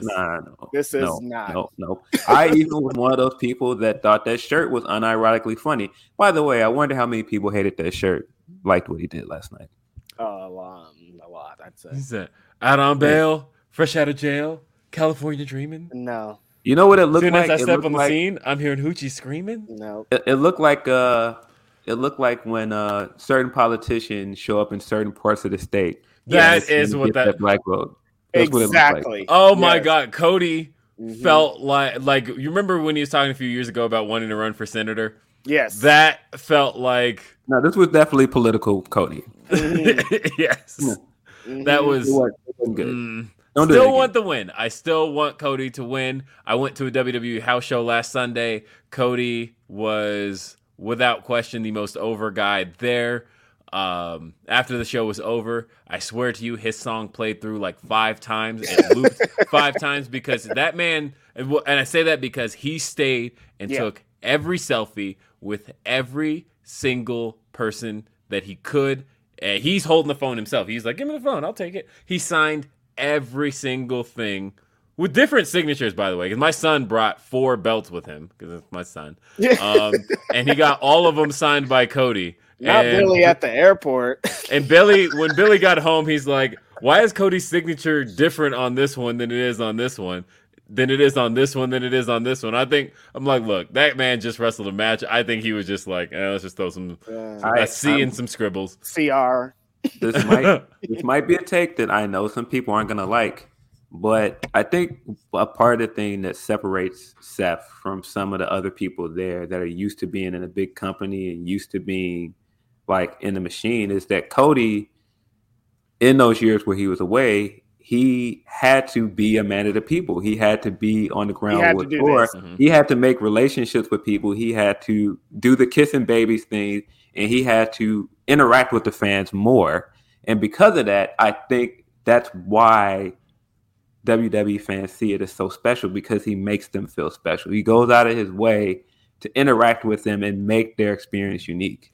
Now, don't get me wrong. I'm sure some people are going to be like, "Oh, are you saying AEW gives fans a different experience?" No, I'm saying that Cody learned something in those 6 years. Oh. Something unplugged, Phil. Yeah, we lost your audio, Phil. Oh, yeah. I was just saying that Cody learned in those 6 years how to engage with the audience in a different way. Yeah. So, the thing I took away at the end of that house show, though, because Cody did all of that, is that WWE, I believe, would be flushing money down the toilet if they don't see, and they have to see it. I don't believe Hunter is blind to this. I don't believe anybody could possibly be blind to the fact that how much more valuable is all of that stuff Cody was just doing if he has a belt around his shoulder while he's doing it. Yep. Yeah. Much more. I feel like, damn, now Cody is a man of the people and the champion. Like, the people are going to want to take... Do you think people wanted to take pictures with him now? To take pictures with the champ? Yeah. That's the one. Yep. And, yeah, I think Cody's the guy. Jennifer says, "Sending good thoughts to Dante Martin. Hope he heals up well. Feel horrible about Top Flight's bad luck with injury. Hope Darius gets a good solo run." Tony kind of implied last night, kind of the same, because I had that thought. The moment that Dante got hurt, I thought, damn it. Silver lining was that Dante, when Darius got hurt the first time, that really sucked. Nobody wanted to see Darius get hurt, and I never want to see anybody get hurt. The silver lining there was that put Dante on the map. Dante got to go out there and perform with a lot of guys that he probably would have never had matches with, and really get to get his wheels going beneath him and become more of the Dante Martin that we now know and love. And I feel like in that same vein, is Darius Martin somebody that we can start to get a better look at, can start to see some better one-on-one matches? Darius once told me that one of his dream matches is Swerve Strickland. That's the person he that he watched growing up. I mean, those guys were indie fans growing up, and so it probably makes Swerve feel old as hell to think that there's somebody on the roster who could say, "I grew up watching you on the indies." Crazy. But Darius did tell me once that that's one of his dream matches, and I think that I think that that's a guy you can put him in there with and really help get Darius more seasoned on TV as a TV performer. And all of a sudden now you've got Darius and Dante at that level when Dante's ready to return. Yeah, because Dante did all that. I feel bad for Top Flight, man. It was good to at least see them last night, at least in the selfie they took and put out. But yeah, I mean, just watching that ladder match, I thought at several parts they were the hottest thing in that match, other than Lucha Bros, of course. They got the loudest reaction in the building. But I think, like, in terms of like how the match was set up, it was clearly set up in a way to highlight those two guys. And a lot of those spots, it was working. I won't get into, because I see a lot of people that do why'd they even try that spot? Oh, it's a botch. It's like, these things happen. It could have ended up being just like some run-of-the-mill thing, and he still could have gotten injured. These things happen. It's pro wrestling. Especially when you consider the side of it that he got injured on. That this was a destroyer, which is in a sense a pile driver, and that's the part people think is the most dangerous about that stuff like that. And head and neck were fine. It was that the feet landing afterwards was what he hurt. And I think that that's always interesting to me about when people talk about certain spots being risking injury. But the most injuries we see in professional wrestling are where you least think they're happening. Where, you think about Hunter tearing a quad going for a kind of a routine club from behind. Right. And or that, we talk about Randy Orton, who was considered to be one of the more safe wrestlers in the business. And then it turns out that his finisher that he's been doing all these years was what was hurting his back and creating issues. So the injuries never come from where you think they're going to come from. Yeah. And oddly enough, I think everything about that spot was done right, except for the way he landed on his feet afterward. Man, sending love out to Dante. I was torn up. I'm still torn up about it. That's like just an awful thing to experience coming off such a great match. The match was phenomenal. We were going nuts. And Top Flight was just getting back in. They just beat the Young Bucks. They just have been having phenomenal matches and things on Ring of Honor. So, damn, man, I just hope it's a speedy recovery. He sounds like he's in good spirits at minimums. That's the best part about this. So, love out to Dante. Yeah. So I will. I have to say, I have a question for you guys. I can't believe I'm saying these words out loud, but in the process of everything that went down with me with Spirit Airlines, the part of that story I didn't finish was that when I was stuck there, I thought, well, I have shit else to do with my Friday night, and I called a friend at AEW, and I was like, hey, are you working Ring of Honor tonight? Yes. Oh. Can I get in? Because I'm having a really shitty evening right now. And they were like, yeah, come on down. And so I got to Ring of Honor, but I got there about an hour late. I have not seen Commander versus El Hijo del Vikingo. Oh my Lord Jesus. Jesus, help him, please. Will Washington. We could have had that one match and I would be satisfied. They could have been like, all right, that's it. That one match. You guys are good. Satisfied. Crazy as shit. These spots were insane. They did things. It was a video game match. This is a video game. 2 video game wrestlers are doing video game spots. Insane. I loved it. Amazing. Yeah, it was it was a real good night of wrestling. I think like not just from the spot heavy stuff, but just like the emotional notes with Mark. Yeah, the emotional notes. A lot of emotional stuff, yeah. Yeah. With Shibata being back and winning his first title since he's been back wrestling. Just a lot of stuff. I mean, just the emotion and disappointment. And you could just see the desperation in Eddie Kingston feeling like he needed that win. And Claudio looking like this just unbeatable obstacle for him. I thought it was a great show. I thought it was a great show from start to finish. I thought Athena continues to be a great champion. That's when I got in, was Athena versus Yuka Sakazaki. Yeah, and I think they handled the tag stuff very well, despite the injury being the big talking point coming out of the ladder match. I think they made the right choice with switching over the belts and then having Mark come back out, and because the Briscoes are synonymous with tag team wrestling and ROH, and him being the one to pass the torch to the new era of tag team wrestlers to take on that title, I thought that was great. And then getting the FTR surprise as well. It was a great show. As somebody that is a huge New Japan fan, just getting to see not just Tanahashi and Shibata on the same card, but getting all of these notes of other things like the Shinsuke stuff and acknowledging their feud. It was great. Yep. Yeah, it was a great night. So, like I said, I got in during Athena versus Yuka, but I was there for Samoa Joe versus Mark Briscoe. I will say that the seat that I was given was an on-camera seat. There's nothing worse than that, because every time I look at my phone, there's a new notification about my facial expression, about something else I did, and I'm like, watch the match, people. Stop watching me. Watch TV, don't watch me. But and then everybody else is tweeting me. They're like, Will, stop looking at your phone. Look at the match. And I'm like, y'all keep messaging me stuff like this. And then I look at my phone, and then they're like, get off Twitter. Yeah, that's the answer to this.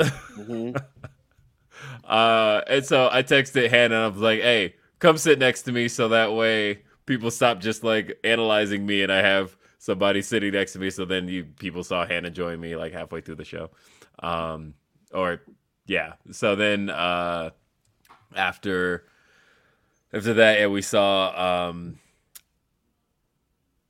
Samoa Joe, Mark Briscoe. Yeah, we talked about that. Very good, very emotional match. And I think the sense of deflation when there was like, I won't even call it deflation. It was this, when Samoa Joe won that match. And Mark Briscoe in the scrum yesterday was so good. He was great. Yeah. That line he gave of love is the trump card in life. Like, he was so good in there. Yeah, Steady. I started to tear up as he was talking. If you haven't seen Mark Briscoe at the media scrum, please, watch that. And also, not for nothing, on the a different level, Athena was amazing in there. Like, all of her answers, the way she composed herself, the way she talked about her reign, I was like, yo, she's cooking up here. Yeah, I honestly couldn't think of anything for her, because I'm like, she's saying everything I want to hear. Only thing that was really bugging me, Tony Khan, Yamashita. But the fact that he kept saying Yamashita, and I'm like, you said it like 20 times, Tony. Miyu Yamashita. And even he said it next to Athena, by the way, and Athena goes, yeah, I can't wait to face Miyu Yamashita. And he's like, yeah, that's right, I'm going to give you a match with Miyu Yamashita. Tone. Yeah, I think it's great to see just where Joshi Wrestling is right now. I think Joshi Wrestling is in a really great place. Like, having a Tokyo Joshi show during WrestleMania weekend is just a sign of where the times are. I mean, one of the hottest free agents, if not the hottest free agent in the world, is the champion for a Joshi promotion. Yeah. And I think that I was thinking that in a scrum, when Athena was talking about how much she wants to wrestle in Japan and how there's a legacy of Black women that have gone to Japan and made their mark. I mean, the first ever Black woman to win a world champion did that in Japan. Right. And so I think, like, seeing her so excited about wrestling Joshi wrestlers, and I mean, she's had a history of doing it. This isn't new.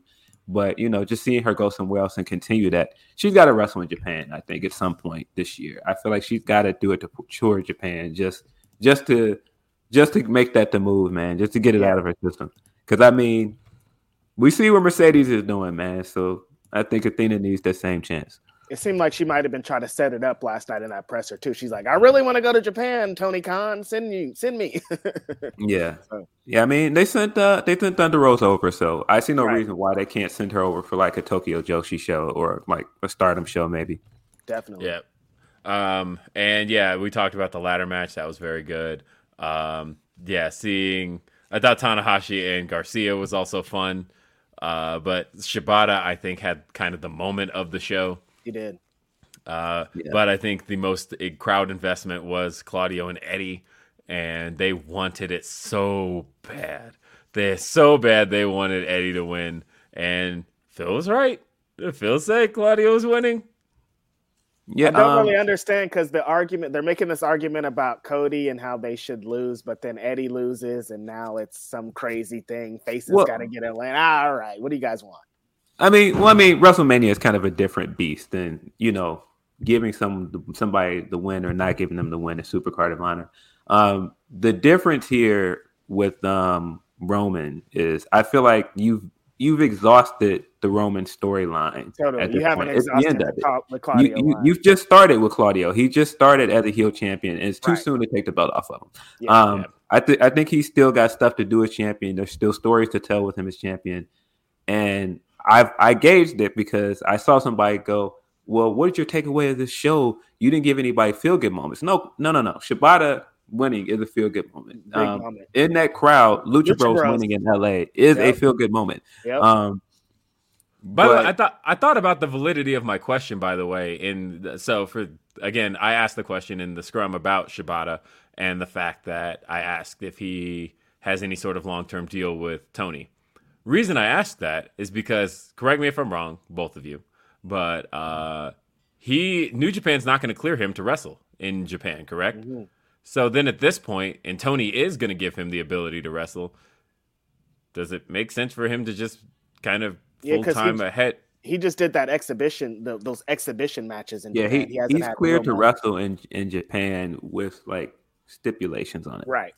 Because that was the match at Wrestle Kingdom. He wrestled the he wrestled the match with Zack Sabre Jr.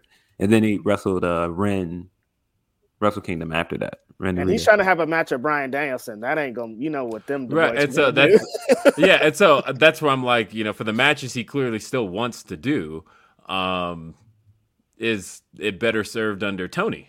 Mm-hmm. But that was kind of what I was getting at with that question, right? Of what he's able to do right now, and if he's not going to get cleared in Japan, but he is cleared to wrestle in America, and Tony has. Gave him Orange Cassidy, gave him Wheeler Yuta. Mm-hmm. Yeah. I also, and I've said this many times on this podcast, I very much disagree with the idea that you're supposed to always get happy endings. You're always supposed to come away from something feeling good. Mm-hmm. That just isn't how storytelling works. Sometimes you're supposed to come away disappointed. Sometimes you're supposed to be upset by the finish of something. And I think sometimes people have gotten used to, as wrestling fans, being upset at the booking of something. But no, I think if the intention of the story is to leave you disappointed and wanting more, there's nothing wrong with that. I think there's nothing wrong with what they did with Mark Briscoe because Mark is going to be back. They're not done with Mark, just like they're not done with Eddie Kingston. Yeah. Yep. Last thing I wanted to talk about, because I think it was my favorite thing we saw this week, is I think the story I'm most into right now, and I couldn't stop talking about it all week, but BCC versus the Elite is a thing I am very, very into right now.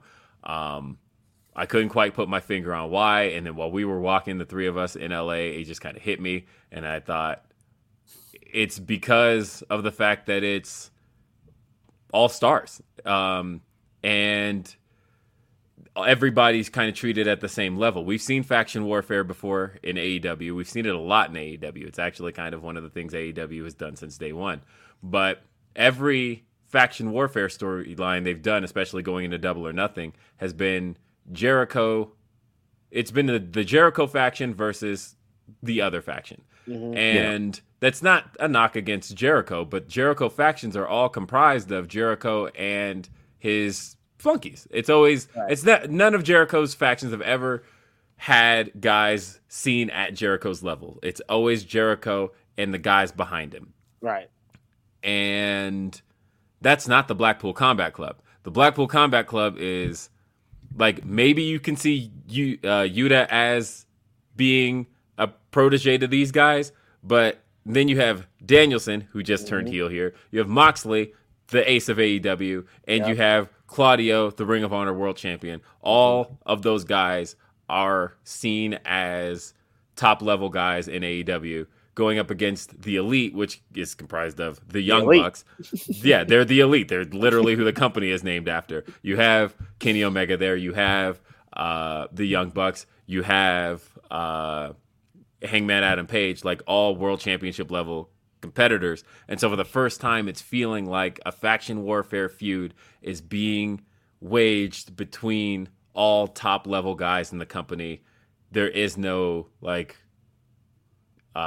throwaway people here. There's nobody who's there to take the fall. All of these guys are top level guys. And I think it's made for, to me, the most intriguing and engaging storyline AEW has had in a very, very long time.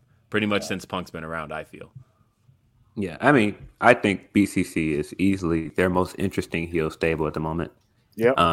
I don't think it's just because like Mox is doing great stuff. I just think that Claudio's really tapped into something. This is the most I've been interested in Claudio as a wrestler in a long time.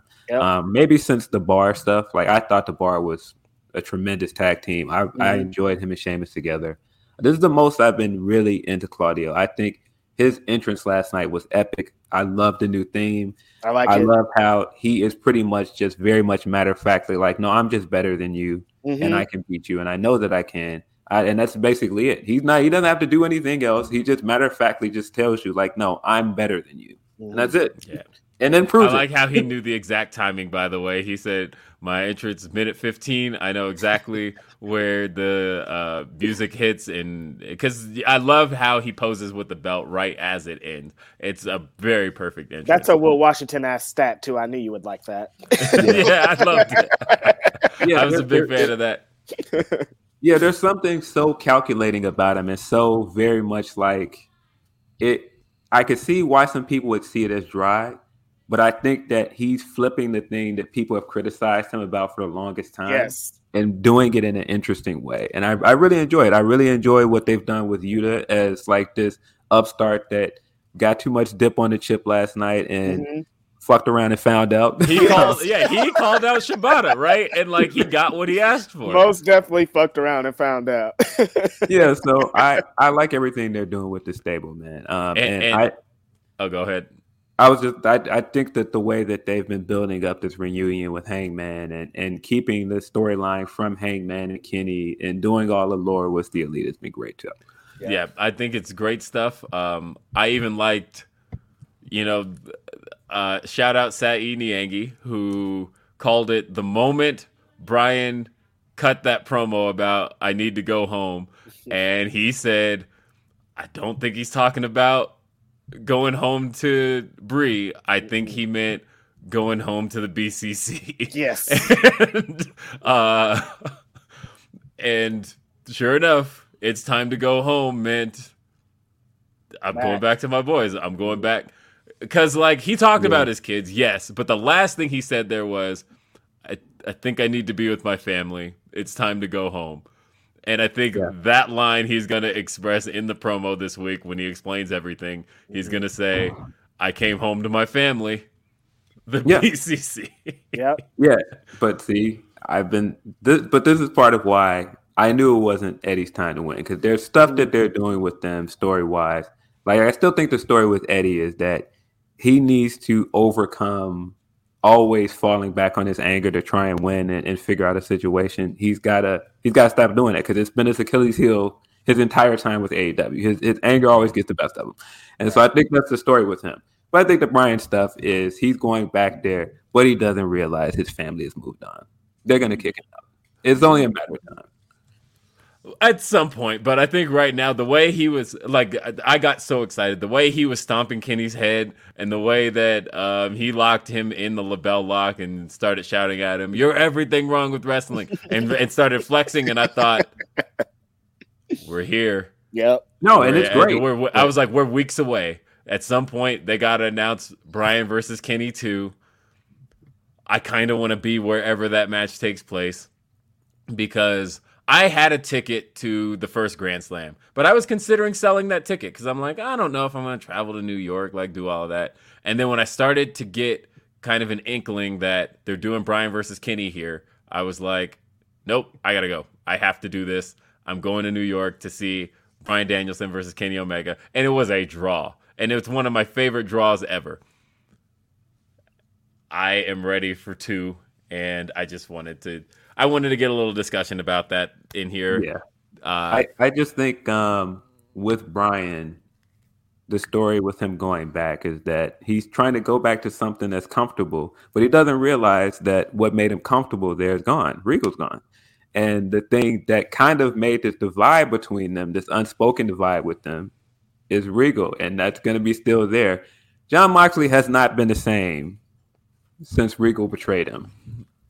That's true. I mean, that changed a lot. And the other funny thing, too, the last thing on this is the image of the 4 of them standing together felt a little surreal because of the fact that we never really saw that. Right.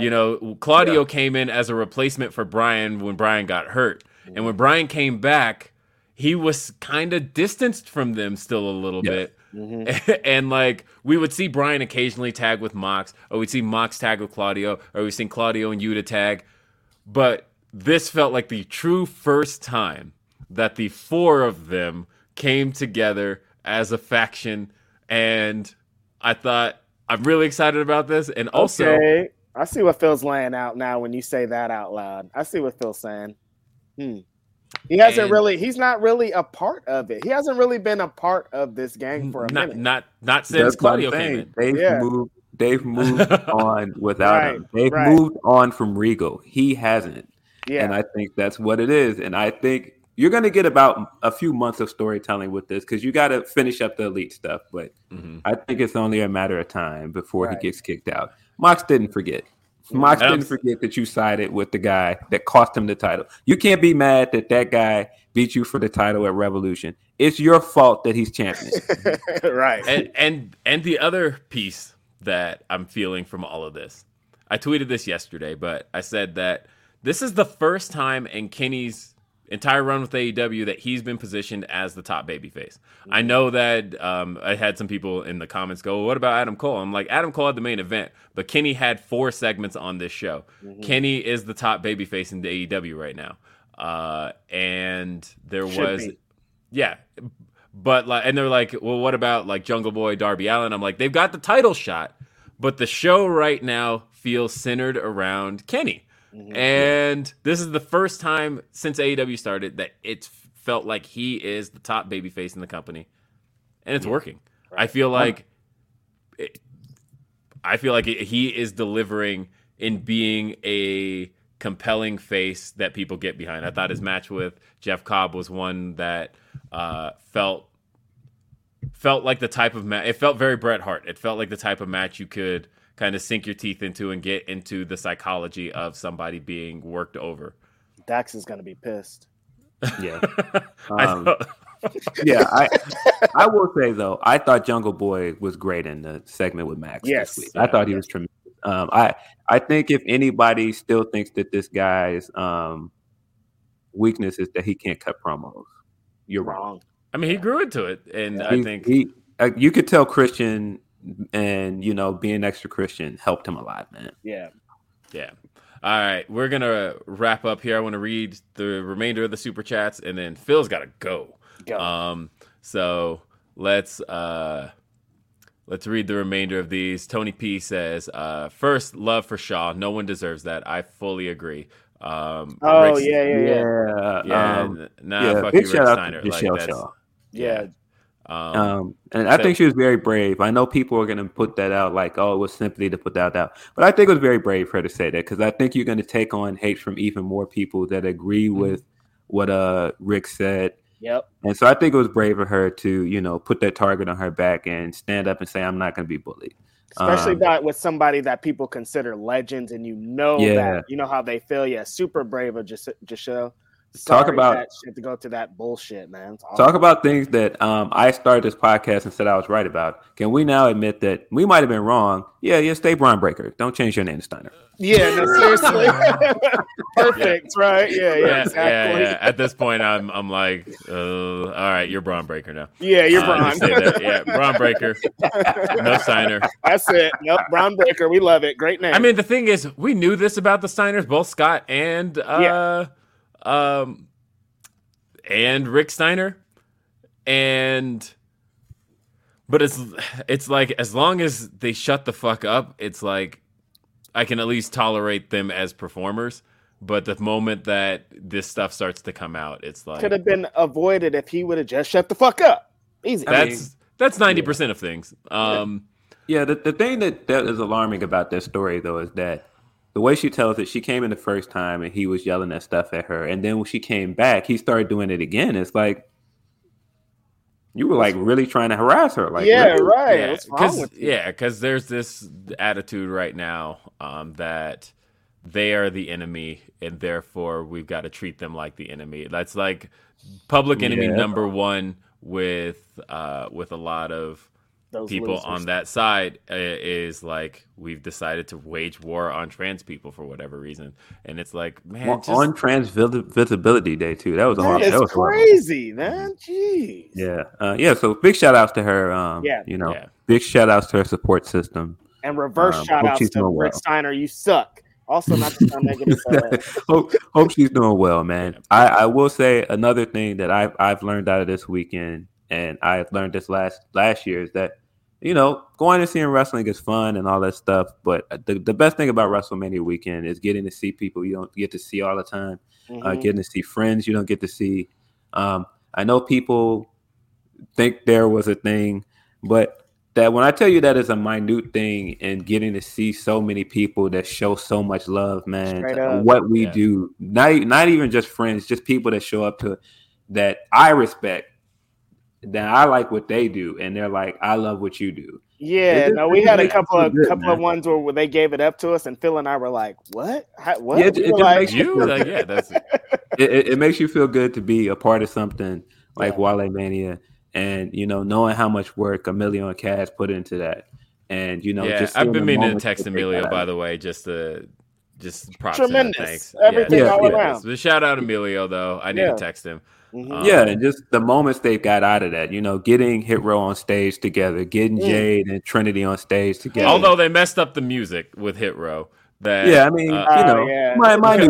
but because they had a plan. They were gonna do the whole song, the original version of the Hit Row song that had Swerve's verse on it, and they ended up they pulled the current track that doesn't have Swerve's verse on it.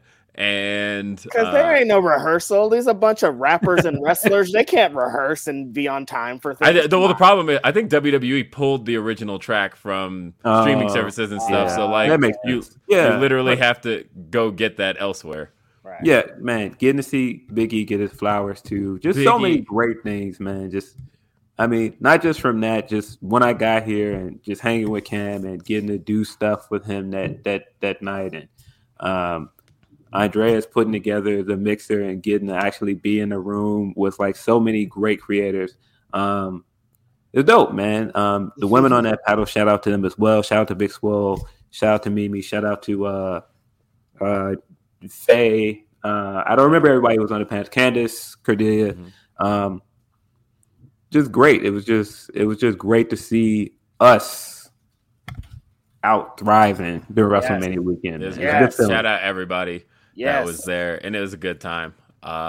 Such a good time. Tony followed up with, also, not to sound negative, but y'all think the sad tradition of post-Mania releases is going to happen soon? I really hope not. I know that they're supposed to be trimming to make the company more attractive for the sale in April, and it's April 1st, so entirely possible. Yeah, I don't know. Let's stay in this good moment, man. Let's enjoy WrestleMania weekend. Yeah, I'm sure we'll get into that stuff when we get there. And maybe they don't cut any talent, and kind of keep it behind the scenes. That was the word before, was that they were going to cut off-screen people, which also sucks. I don't want to see anybody lose their jobs. Tony P also says, "Oh, and do you think it got AEW a lot of brownie points with Bushiroad for letting them have Monet first? That is, if she works with AEW. Will, can you give any clarity about the rumor that New Japan Strong ending and New Japan Pro Wrestling may about to be doing things with Honor Club?" I don't know. I mean, Tony said yesterday that he believes that Honor Club's content going forward, he wants to build Ring of Honor content. Yeah. And so I think that may be a statement that you should definitely take at its face value. I know Tony's been hyping up his big surprise this week. I'm pretty sure it's the Saturday show. Which and New Japan has their own platform. They don't need Honor Club. And I mean, New Japan World. Isn't Strong coming back? Didn't they clarify that? Yeah, they just changed the format of it. It's still happening. It's just a different format. Let's see. Jennifer says, "Much love. Hope everyone had an amazing time. Sorry for the travel woes, Will." Thank you, Jennifer. Thanks, Jennifer. I will say this, though, and this is I'm saying it specifically that way because that's how my man would say it. Thank you. The best thing about this, I know that Will was upset, but I don't know if that mixer would have felt the same if it was just me and Red. Oh, yeah, no, it had to be all three of us. And that's why I tweeted that thing, like, yo, can't keep these guys apart, I guess, man. I felt the same way in Ring of Honor. Like can't keep these guys apart, man. Even in the scrum, like, can't. You can't. I know, three of us sat together. Apart, yeah. I know. I said goodbye to you guys like 4 times, and then it was like, I'm still here. They did give us the Grapsody playoff music at the scrum. Like, all right, you guys, we get it. All 3 of us are in the back, like us. Yeah. Well, no. So the fun thing was, Mandy, when she's handing off the mic, she's like, "Okay, let's just go down the line." She's like, she goes, "Reg, Phil, Will, you guys just ask your questions back to back to back." I think she was worried at one point that one of us was going to keep it and then just like try and hand it back and forth. And that's why I kept giving her the mic back, because I'm like, I'm not trying to not follow the rules. Right. Now she looked at me. She's like, "You take it next." And I'm like, "Okay, I got it." So not the Mandy. I like yeah. Mandy, John, honestly, that whole crew is very good. WWE's PR people are great too. I have no problems with any media relations people at all. Those WWE PR people, great people. What you laughing at, Phil? Listen, I spent close to 24 hours with Reg across the last 2 days. This guy, when I tell you, one of a kind guy, man. And I say all the time that this guy brings out the absolute worst in me. He does. He does. Every chance he gets. My final words be when we left Wale Mania, when Phil was getting out the car. Good shit. And I was like, the absolute worst influence on me there is. I love it. It's so great. Good, man. And speaking of which, though, because like at the mixer, I thought, just everybody getting to talk to. I got to have just really great conversation with Big Swole, and it was a really, really great conversation that I felt like I needed to have with her for a long time. I really like Swole. I don't know if I've made that clear on this podcast and elsewhere. Swole is the realest. I don't care what anybody thinks of her. Real. I think she's great. I love Big Swole. And then everybody was giving me shit because I commandeered Faye Jackson for like 45 minutes. And that was... Yeah, you have to share, Will. You can't just be having all Faye time. We want some Faye time, too. Yeah. I will say the thing that I like the most about seeing Swole out and about, both at Wale Mania and at the Mixers, is I don't get the feeling that she's sitting somewhere bitter. I think that she's taking the time to move on from the situation and get what she needed from it. And not she felt kind of at peace. Yeah, not just like linger on it. And I think that's the best route to go with this. And I was disappointed with how it went, but I don't think it's a good idea to, also like sit and languish in it. Mm-hmm. Right. And I mean, that's her right to do that if she wants to do that as well. Yeah. I mean, I handle it any way you want. Let's see. D says, for Grapsody, was in the building for Supercard of Honor. That show was amazing. Hated I missed you guys there. I mean, honestly, I hated that I didn't get to see a lot of people because there were people that wanted to see me, and I told them I wouldn't be there. And then, literally, I left the airport to go back to go to the arena, and I missed the first hour, but I had no intention of being there, but I'm glad I was. I got to see some great stuff and got to see some great people. So let's see. We got one that says, don't read. Easy enough. But thank you for the kind words. It was just one of those, like, sent us a private message, but wanted to make sure we got it. Cool. And I always appreciate stuff like that. So thank you so much for the kind words. And let's see. This one is from D-Lo.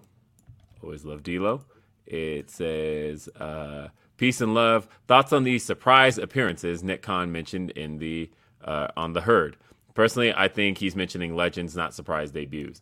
I mean, I think we're either. Yeah, I think it's going to be Stone Cold. Yeah, we see Stone Cold. I bet we maybe even get Taker. Yeah. I mean, he's here. He got that show going on. He had the show last night. Yeah. So I think they'll go maybe for the somebody from WrestleMania. NXT, possibly.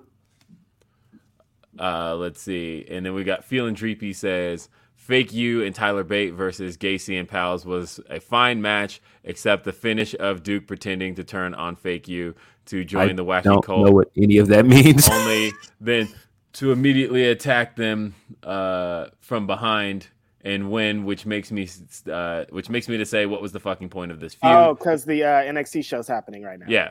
Oh, okay. That's why I was like, what is this gibberish? What are these words? It felt like what I talk about to non-wrestling fans, and they were like, what are you talking about? What is this storyline you're talking about? Yeah. I had no idea what that was. Bored Dude says, Cody out here making wrestling great again, solving racism. Ha. On the real, ROH slapped and NXT be humping. Stay easy, my guy. Spark one for Mania weekend. I mean, Reg has sparked like 10. I sparked at minimum 15. My favorite thing for the last 2 days is basically anybody in earshot of me and Reg going, y'all drinking? And we don't even hesitate. We're like, yeah. Yeah, no, send it. Bring it over. Which, speaking of, I don't care how many times I see this brother. Every time I see him, I'm just so excited to see him. He just has the best energy ever. The homie Nigeria big gold belt, man. Shout out to him. Yeah, Nigeria. I'm always love Nigeria. We got to have him on. For sure. I told him that at Wale Mania. We got to have him on. He's 1,000,000%. Absolutely. I'd even do it next week. I would love to have him on. Miss CJ Lilly says, Index forever. That storytelling NXT is good. I saw that there was something involving them. I didn't see what happened, but I also saw that Indy is the new women's champion. So, really? Wait, what happened to Roxanne? Indy won the ladder match. Roxanne was in it. Roxanne. What? You don't have to put on a red light. Let me get this straight really quick in a really quick synopsis. She left, she got hurt, they did the Shawn Michaels angle, and then they stripped her of the title and then made her get in the match to try to win it back? They didn't strip her. She defended it. She was still champion. Oh, she was defending They said if it. she defended it. That's stupid. And it was confusing, but yeah, she was still champion. And like Indy should be going to the main roster. What the hell is this? It's NXT, bro. Jake Salazar said, backlash in Puerto Rico. Roman definitely losing so they can see him lose to Cody. No. You got to do Bad Bunny and Cody and DR. All right, Mid666 says, Cody shots fired. Stokely has until Wednesday to respond. Sal Cruz says, wrestling NBA trade set to AEW for CM Punk and Miro. Thoughts? Also NBA related. Will, what was your reaction when the WWE made the Nuggets heels? I had tickets to that show that they were supposed to run at the Pepsi Center that ended up getting canceled because the Nuggets made it all the way to the Western Conference Finals. And yes, that was the least happy I ever was. You put all the heels in the Denver Nuggets jerseys and then had the baby faces beat their asses. Like, no, that... all because, I mean, the Nuggets, specifically Kroenke Sports Entertainment, was at fault because they booked WWE at the Pepsi Center, not thinking the Nuggets were going to make it that far in the playoffs. The Nuggets ended up making it to the finals, and NBA trumps WWE, so WWE got the boot with For those who don't remember this story, that's what happened was WWE with like 48 hours notice got the boot. They were told they can't run the Pepsi Center here in Denver because they have a Nuggets-Lakers game in the Western Conference Finals. And so the Staples Center, being petty, was like, why don't you come run at the Staples Center then, since they're playing there? And WWE, last minute, sold all those tickets to the Pepsi Center, or to the Staples Center, and centered the whole show around fuck the Denver Nuggets. And that was... They didn't run another show in Denver for 3 years after that because their relationship was fractured. And then finally WWE made up with them because Denver's a big market and you can't not run Denver. Speaking of the Denver Nuggets, as somebody that said on this podcast that you should be afraid of Kevin Durant, how did you feel when you saw he shot 11 for 15 last night and dropped 30 on those guys? Ooh. Jokic was out. And they still came within 9. The bell is being shot right now. I'm telling you. Please, I fear Kevin Durant if you don't. My only thing is I'll say what I do fear. I fear the Nuggets without a healthy Jokic. I think that he's very clearly the X factor. And two-time MVP. Two-time MVP, but like a high take here. But it's wild how much the team falls apart with him missing these last 2 games. It's like that's usually how it works on teams like this.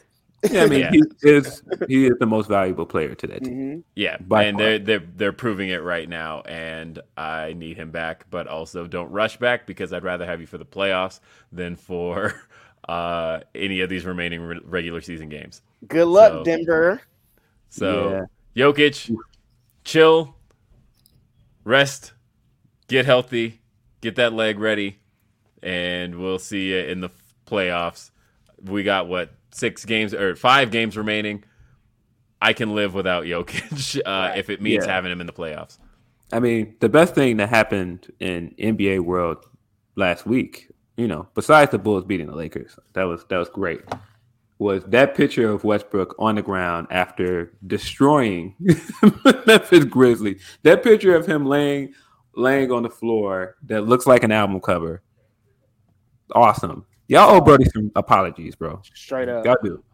Also, as far as trading Seth for CM Punk and Miro, I mean, look, there's a report this week that CM Punk was, and this is all stuff we've heard, but now that it's out there, they're working. I mean, Meltzer reported yesterday that they were working toward, prior to the Instagram post, a CM Punk return.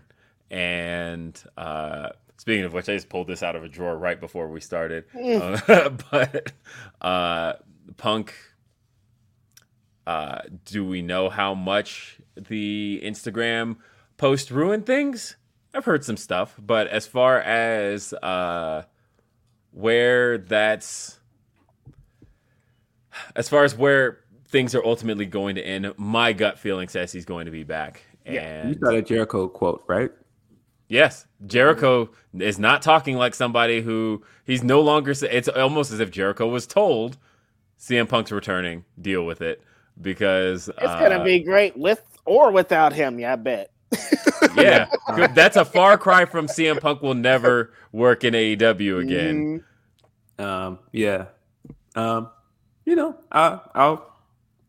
We'll let this play out. Yes. I've given my prediction as to where I think this is going. I think he'll be back at this point.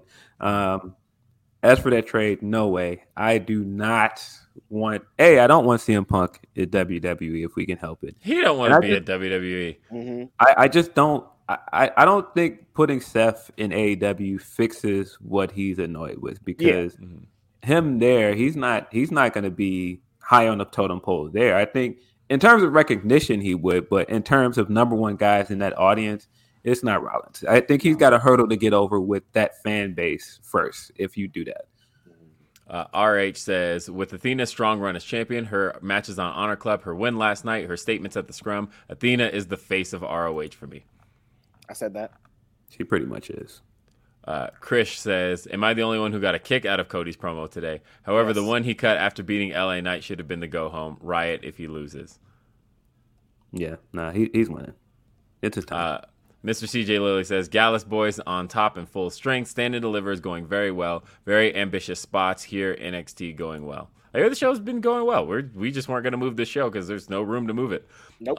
Yeah, and I don't, Shout out to Melo, though. Hopefully he gets that big W and becomes the third Black NXT champion. Shame on that company for only having 2 at this point.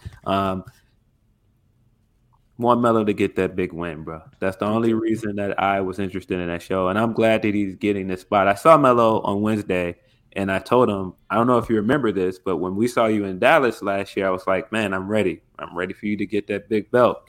And a year later, when I seen him, he was lined up for that shot. I was like, man, I got to give you credit. Yeah. You did it. Full circle, baby. Trust the Process 34 says, non-mania question. Any reason Swerve hasn't been on TV in weeks? His booking since going solo has been very bizarre. There is, like I said on Day After Dynamite, and he said it. He said it this week that in his promo on Rampage, that he's got an army built. You'll see who it is. The Army, the Navy. And you know what's funny? Lady. Everybody's been trying to guess who it is. I have not seen the right answer. And I think that's great. I've heard at least 5 at this point. Yeah, I have not seen the right answer. And so I think people will be possibly pleasantly surprised. Maybe it'll be Tony Khan's special announcement on Wednesday. I don't know. Anyway, though, so because the feud with Keith Lee is picking back up, and I think they're going to face each other at. This is my thinking is Double or Nothing. Keith, by the way, fixed the look because I thought he looked better this week on Rampage because I felt like something was missing, and I said it. I've been saying it, and he did it. The grays are fine. I think it is fine. But he needs a beard if he's going to do it. Yes. And he grew the beard back, and I suddenly felt like, I was like, nope, this works for me. Keith Lee without the beard was what was throwing me off. But I thought he looked better. And, yeah, I think they're going to resume and kind of pick the feud back up once they reintroduce Swerve's new affiliates. And we'll learn who that is. Adam Russo says, nobody could get Miyu's name right all week. That'll be trying, man. Yeah. You know the country we live in. They don't care about getting foreign people's names. No. Well, and then speaking of getting names wrong, because Tim Gorton says, shout out to Miyu Watanabe, and I got that wrong. But he says on the TJPW show, she was the most over wrestler on the whole card, and the place went crazy when she lifted Max the Impaler. Awesome. I'm kind of sorry I missed that show, but for good reason, so that's fine. Yes. Leonard says, Eddie Kingston's going to win the ROH World title, and there won't be a dry eye in the place. Quote me on this. Maybe. Van Twinblade says, almost time for brunch. Gotta bounce. Effie greater than NXT. That's already happening, big dog. Brunch. Shout out to Effie and everybody that's on that card. I love what they do. Adam Russo says, see, I think Mox might be the guy kicked out of BCC because eventually it's going to be Eddie versus BCC, and Mox might side with his friend over BCC. Nah, I've been watching the moves. They follow Mox. Mm-hmm. That's the difference. Yeah. When BCC started, recruited Mox. They don't look to Brian that way anymore. They follow Mox. Leonard says the BCC is fixing to take it back to the mid-'80s with the level of brutality we're going to see on TBS, and I love it. Scariest group in wrestling. Mm-hmm. Van Twinblade says, also, Will, how does it feel for the Rapids to be in last place while STL is in the first? Guys, I have not watched American soccer in my life. I didn't know what any of those words meant. I was like Phil with the NXT shit. I was like, I don't know what these fools are talking about. Anime Otaku says Britt and Adam kissing at the boom was cute, maybe better than her waving off the Bucks smooch spot. Yeah, I thought them and Adam Cole's music when he does the boom and then they go for the kiss instead, like that was actually very good at that moment. I don't know what they do with the two of them on screen together. It's probably just for that moment to promote All Access. Yeah. Jake Salazar says, on a lighter note, Yuta would still be champ if he learned to shut the F up. Yes. Yeah, that's the story. Kind of the point that he's turned into a toe rag because he is trying to prove himself, which is hilariously the thing that they kind of hated Hangman for. Brent says, shocked Vikingo and Commander didn't tear a hole in the space-time continuum. One of the greatest matches I've seen in person, man. Definitely. Amazing. Jake said, saw that photo of Braun and Cody, and I thought it was going to be the new Real American Tag Team remixed with MAGA has more than one royal family. I mean, look, I took that picture. I posted it. I took the picture of Cody putting Braun on his shoulders, and I tweeted, like, this Cody is a real life maniac. You got a week to go before WrestleMania. Yeah. You're like, he's nuts. I'm like, and at a house show, he's like, you know what? I want Braun on my shoulders. And your titty was just purple, dude. What are you doing? You can't have a giant man on your shoulders for no reason at all. David Reed says, the big mama your arm. David Reed says, best wishes to Dante. Top Flight is cursed. I don't think they're cursed. I think they're high risk, and I think that that's what happens. Rocket Plex, says heel Cody already fell back into his old AEW habits. Several weeks ago, Cody beat Finn with 3 crossroads on Raw. Not a very babyface thing to do. Yeah, I mean, he's always beating people with multiple crossroads. Or at least that's the thing he's been doing for a few months. It's how he beat Seth. Deontay says, 82 hours of wrestling, fun weekend, much love, y'all. Thank you so much, Deontay. Always appreciate everybody. You. Yeah, thanks, everybody. Yeah, we're winding down.